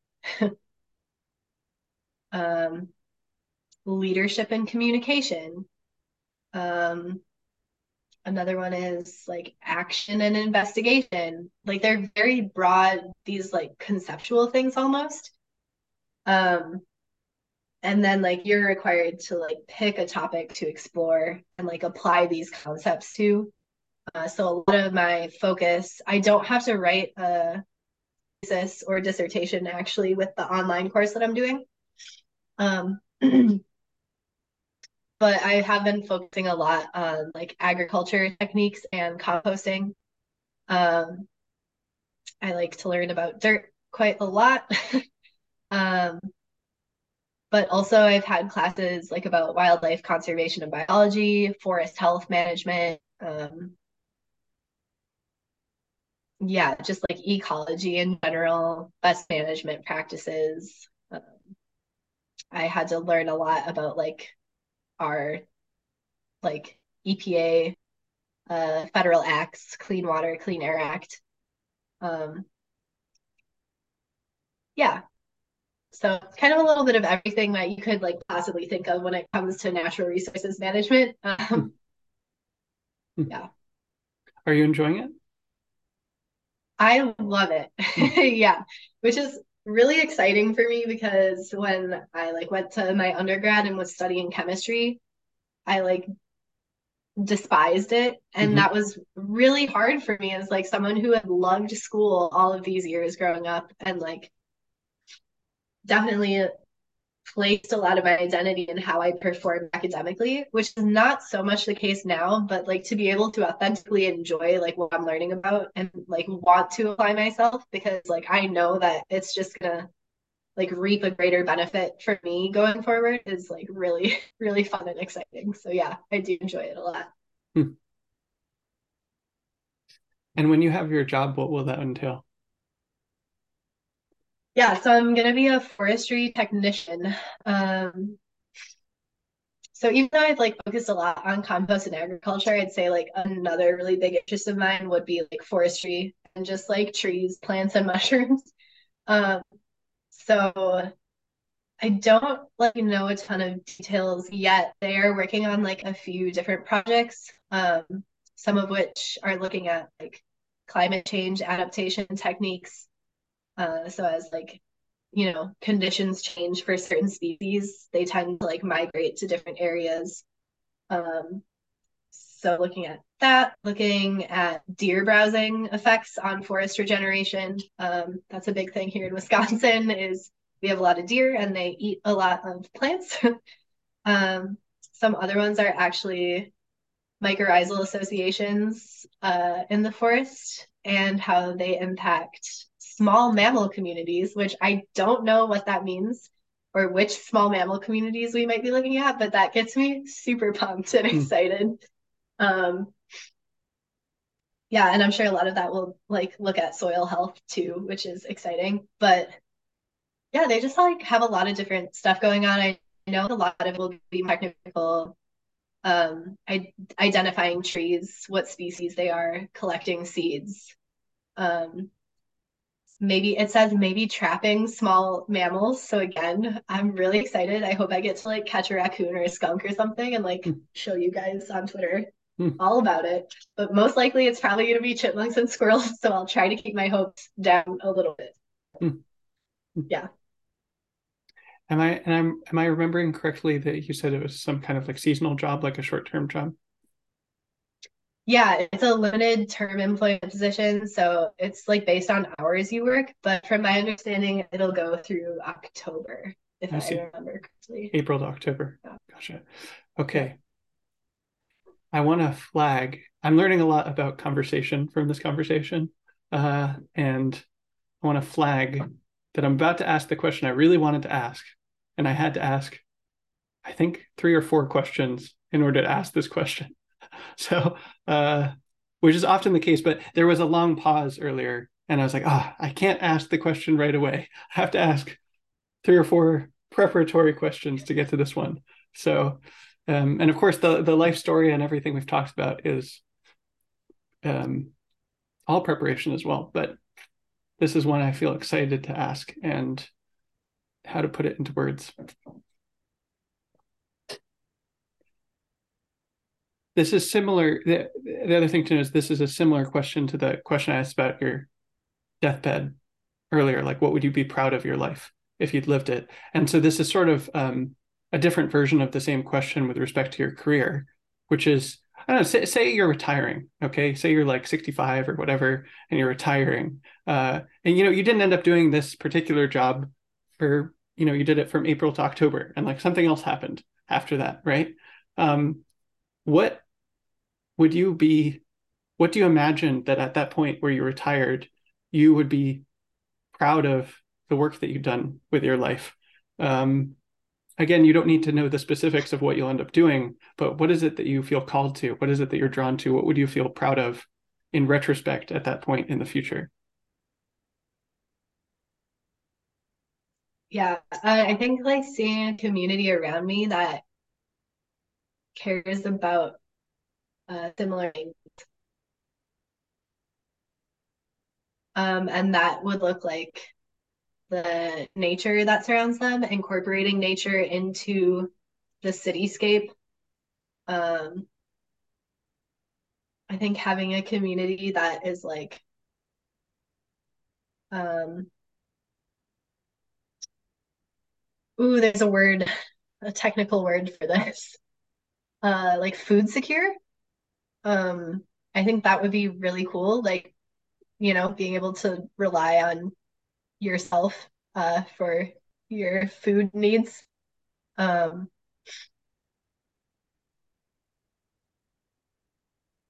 yeah, that would be really cool. There are like definitely some like specific things that come to mind when I say stuff like that. I've like talked a little bit about like wanting to incorporate more of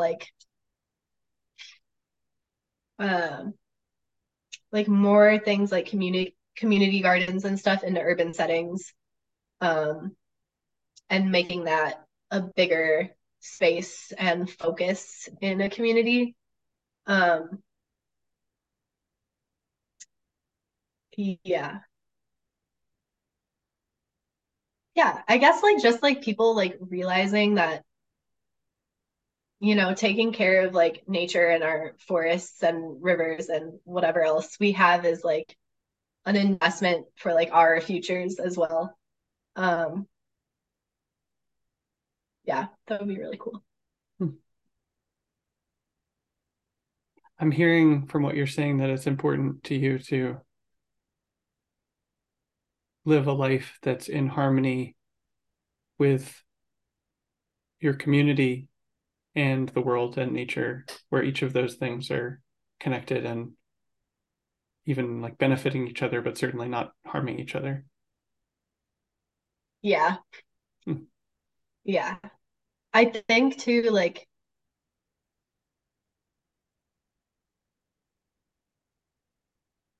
yeah, there's some sort of like educational outreach component to that, I think, as well in my Hmm. head.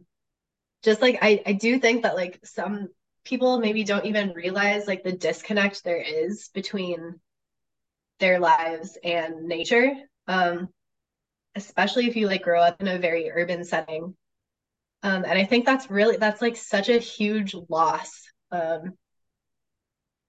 And yeah, just to like be able to introduce opportunities for like people everywhere to reconnect with that and like kind of rekindle that part of themselves, I think it just like adds like so much value to a life to be able to have that.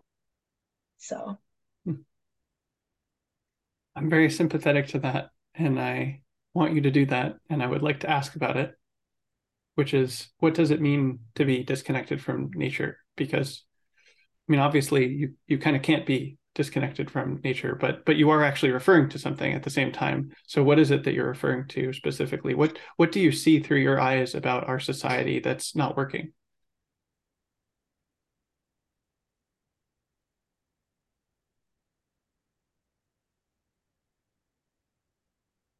nature is like seen as other, um, and it's I want to say it's not, but that doesn't give like Hmm. much of a Hmm. explanation of what it is. Um,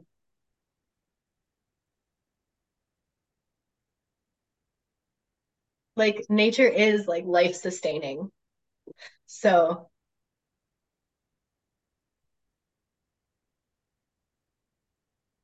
I think it can be easy to like kind of be blinded to that.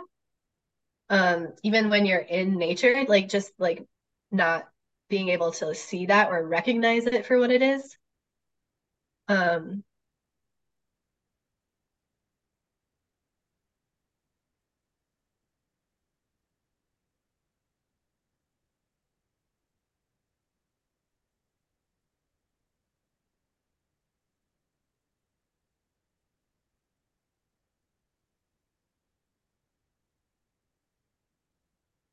yeah, I'm not sure I know how to answer more of Hmm. that, how to give more words. What do you feel as you try to answer that? Hmm. Like a little bit of grief. Um,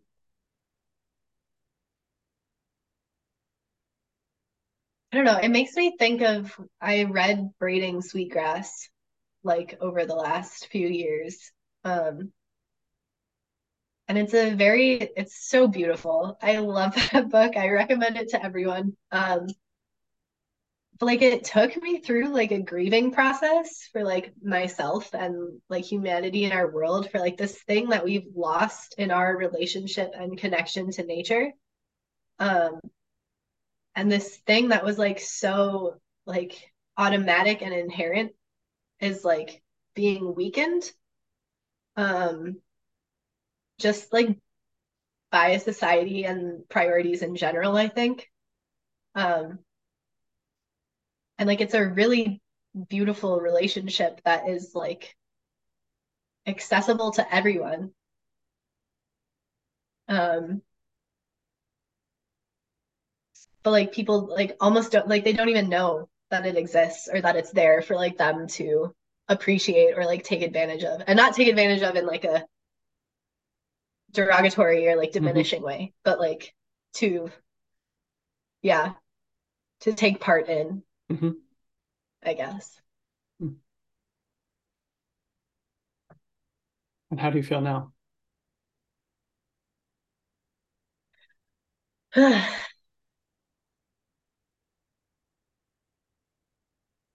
Um, really appreciative and grateful Mm. that like I've gone through this whole process and like do have that relationship and like get to experience that on an almost daily basis. What's that like for you when you do experience it? It's like this overwhelming sense of like peace and belonging. Mm. Um, and like this awe of like the beauty that surrounds me everywhere I go. Um, yeah, yeah. When I'm Mm. like go on a hike outside, it literally like that solves all my problems while I'm on that hike. Mm. Um, yeah. There's something I've come to notice over time about people that's coming up now is like you, as you describe that, you look like you're in love. Yeah, it's very sweet. Mm. Mm, Mm. yeah. Um, well, there's one more branch I'd like to ask about, which is could just be as simple as one question, but again, it might branch out. Um, this is a question. Well, it's a two-part question that's different than a two-layer question. uh, as you can tell, I'm learning a lot about questions and curiosity and conversation. So thanks for humoring me. The first question is a simpler question. It's asked as a superlative, but you can answer this however you want, which is, what activity do you feel most yourself doing? It could be multiple activities. It could be like just up there. Anything is fine. But like, what's something that you do that makes you feel like yourself? Yeah, so there are a few. A top one is definitely swimming. Hmm. Um, it like feels like breathing almost at this point. Yeah. Also, like where I find like calm and peace is like being in the water. And it's just like very comforting. Um, yeah, so swimming, I think as of late, painting. Um,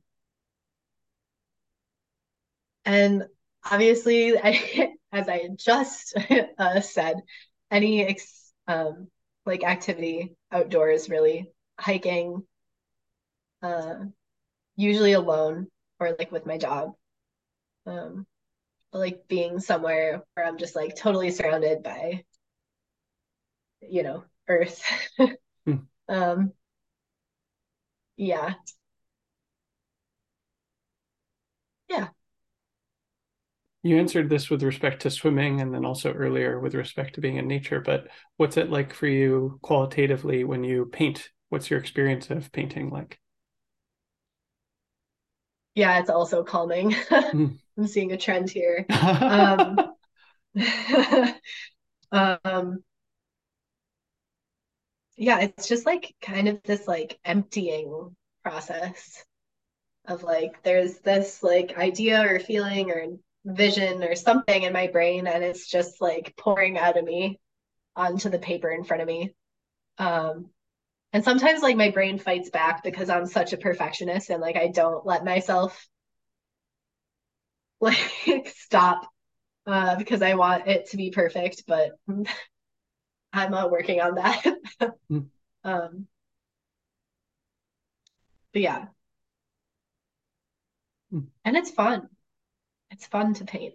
It's like also exciting, and you like don't know necessarily. At least I don't, because I'm not like very good at it in a technical sense. But like Hmm. you don't know like what's gonna happen or where it's gonna go.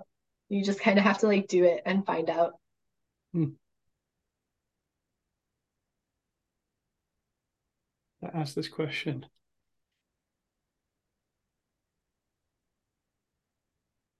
Yeah, if you, well, it's a few versions of this, but if you think of one of the paintings that you've done, what's something that surprised you about it? When you said, "Oh, you don't know where it's going to go," and then when you finished it, what was something you're like, "Oh, wow, it went in that direction." Can you tell me about that? Yeah, so I'll often like try to paint something specific that I have in mind. Um, and like I said, I don't know much about like technical like skills or strategy or technique when Just it for the comes to viewer, they're very good. thank you. I like them. Um, but like so this one time it was one of my earlier paintings. I was like I had this like image of like water lilies that I wanted to paint and I tried to paint this and utterly and completely failed. But I had this like really nice blue background um and kind of like some white splotches here and there and I like turned it into this jellyfish. I'm not even sure like where the jellyfish idea came from, but it ended up being like one of my favorite paintings for a Hmm, really long time. hmm, Um, and like still kind of within the same like theme of where my mind was going.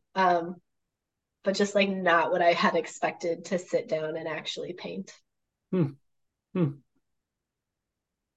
What pleased you about it when it was, yeah, what pleased you about it? Um, it was it was so like textured and like also creative in a way. Um, it was like not realistic, but it looked very like I don't know, it was just like pleasing to look at. Hmm, Um, and the color contrast, it was like this really deep, vivid blue, and then just the white jellyfish. hmm, hmm. What would say you say in general pleases you about pieces that you do when you think of all of the pieces that you've done that you really like? What's a trend or commonality between them? Good color blending really makes me happy. Hmm, um, like gradients of color, like I love doing like sunrises or sunsets or like skies, colorful skies. In the background, a lot of them are nature related, which makes me happy. hmm. Um, Me too. I love when I can successfully do a tree. There's something just really satisfying about having like a good solid tree that looks real I could and not like agree more. pretty. Yeah. Um, I don't get them like perfect in my head very often, but when I do, Mhm. love it. Mhm. I'm having the desire come up for, I asked you this question earlier about um, transitions between things and what you would do, what you would want for yourself. I'm wanting you to paint if that happens again. Yes. Yeah, I think that would actually be really good for me. Mm, I think you're onto something. Yeah. mm. What would you say to someone who maybe didn't see the value of art, who was like, why would you do that? What would you say to them? Oh, that was like literally me. Mm, Um, honestly, I'd probably say, okay, you will someday. mm, I don't know how to explain it. It like just seems like this thing that like comes for everyone, this mm. appreciation of like beauty and expression. Um,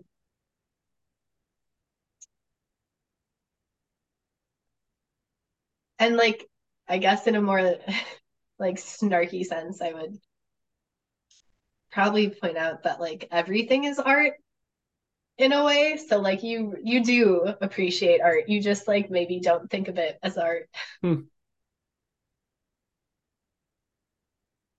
What makes you say it comes for everyone, this desire to connect to beauty or expression?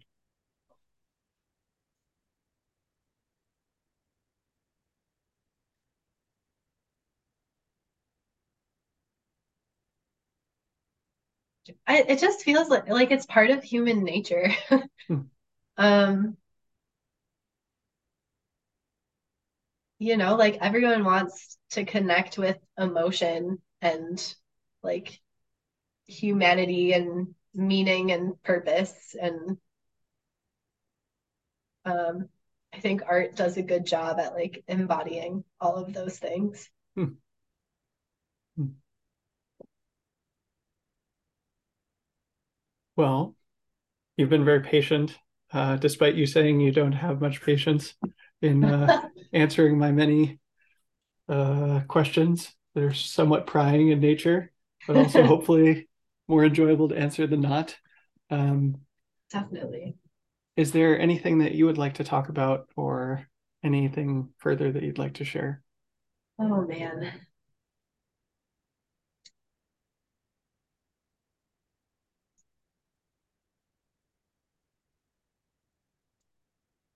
I mean, I could literally go on for like ever, it seems like, about any of these topics, Mm-hmm. but I don't know. I think I want to leave it as is because I trust the process and the conversation to have done its work and to have elicited out of me the things that are like important. So Mm, beautiful. yeah. Beautiful. Mm. Well, I really appreciate you taking the time to speak with me. And for me, just having a conversation like this is precious and sacred to me, genuinely. And irrespective of whether we recorded it or not, or shared it with people or not, but um, just to really connect to someone and see who they are and understand them and make the world a little bigger because I heard from someone else is precious. And I appreciate you taking the time to share yourself in that way. And uh, it's, I think, really beautiful that we get to share this with the world as well and let the world see who you are and see through your eyes for a little bit and feel through your heart and walk with your feet as well. So thank you so much. And yeah, really appreciate it. Yeah, I totally agree. Thank you so much for like doing these and for Mm, pestering me about this mm, for like the last 3 months. mm, Because I'm the worst at following up, but I will do things eventually if you mm, keep reminding me. mm. So yeah, My pleasure. My pleasure. I'm glad we got to do it. Mm. me too.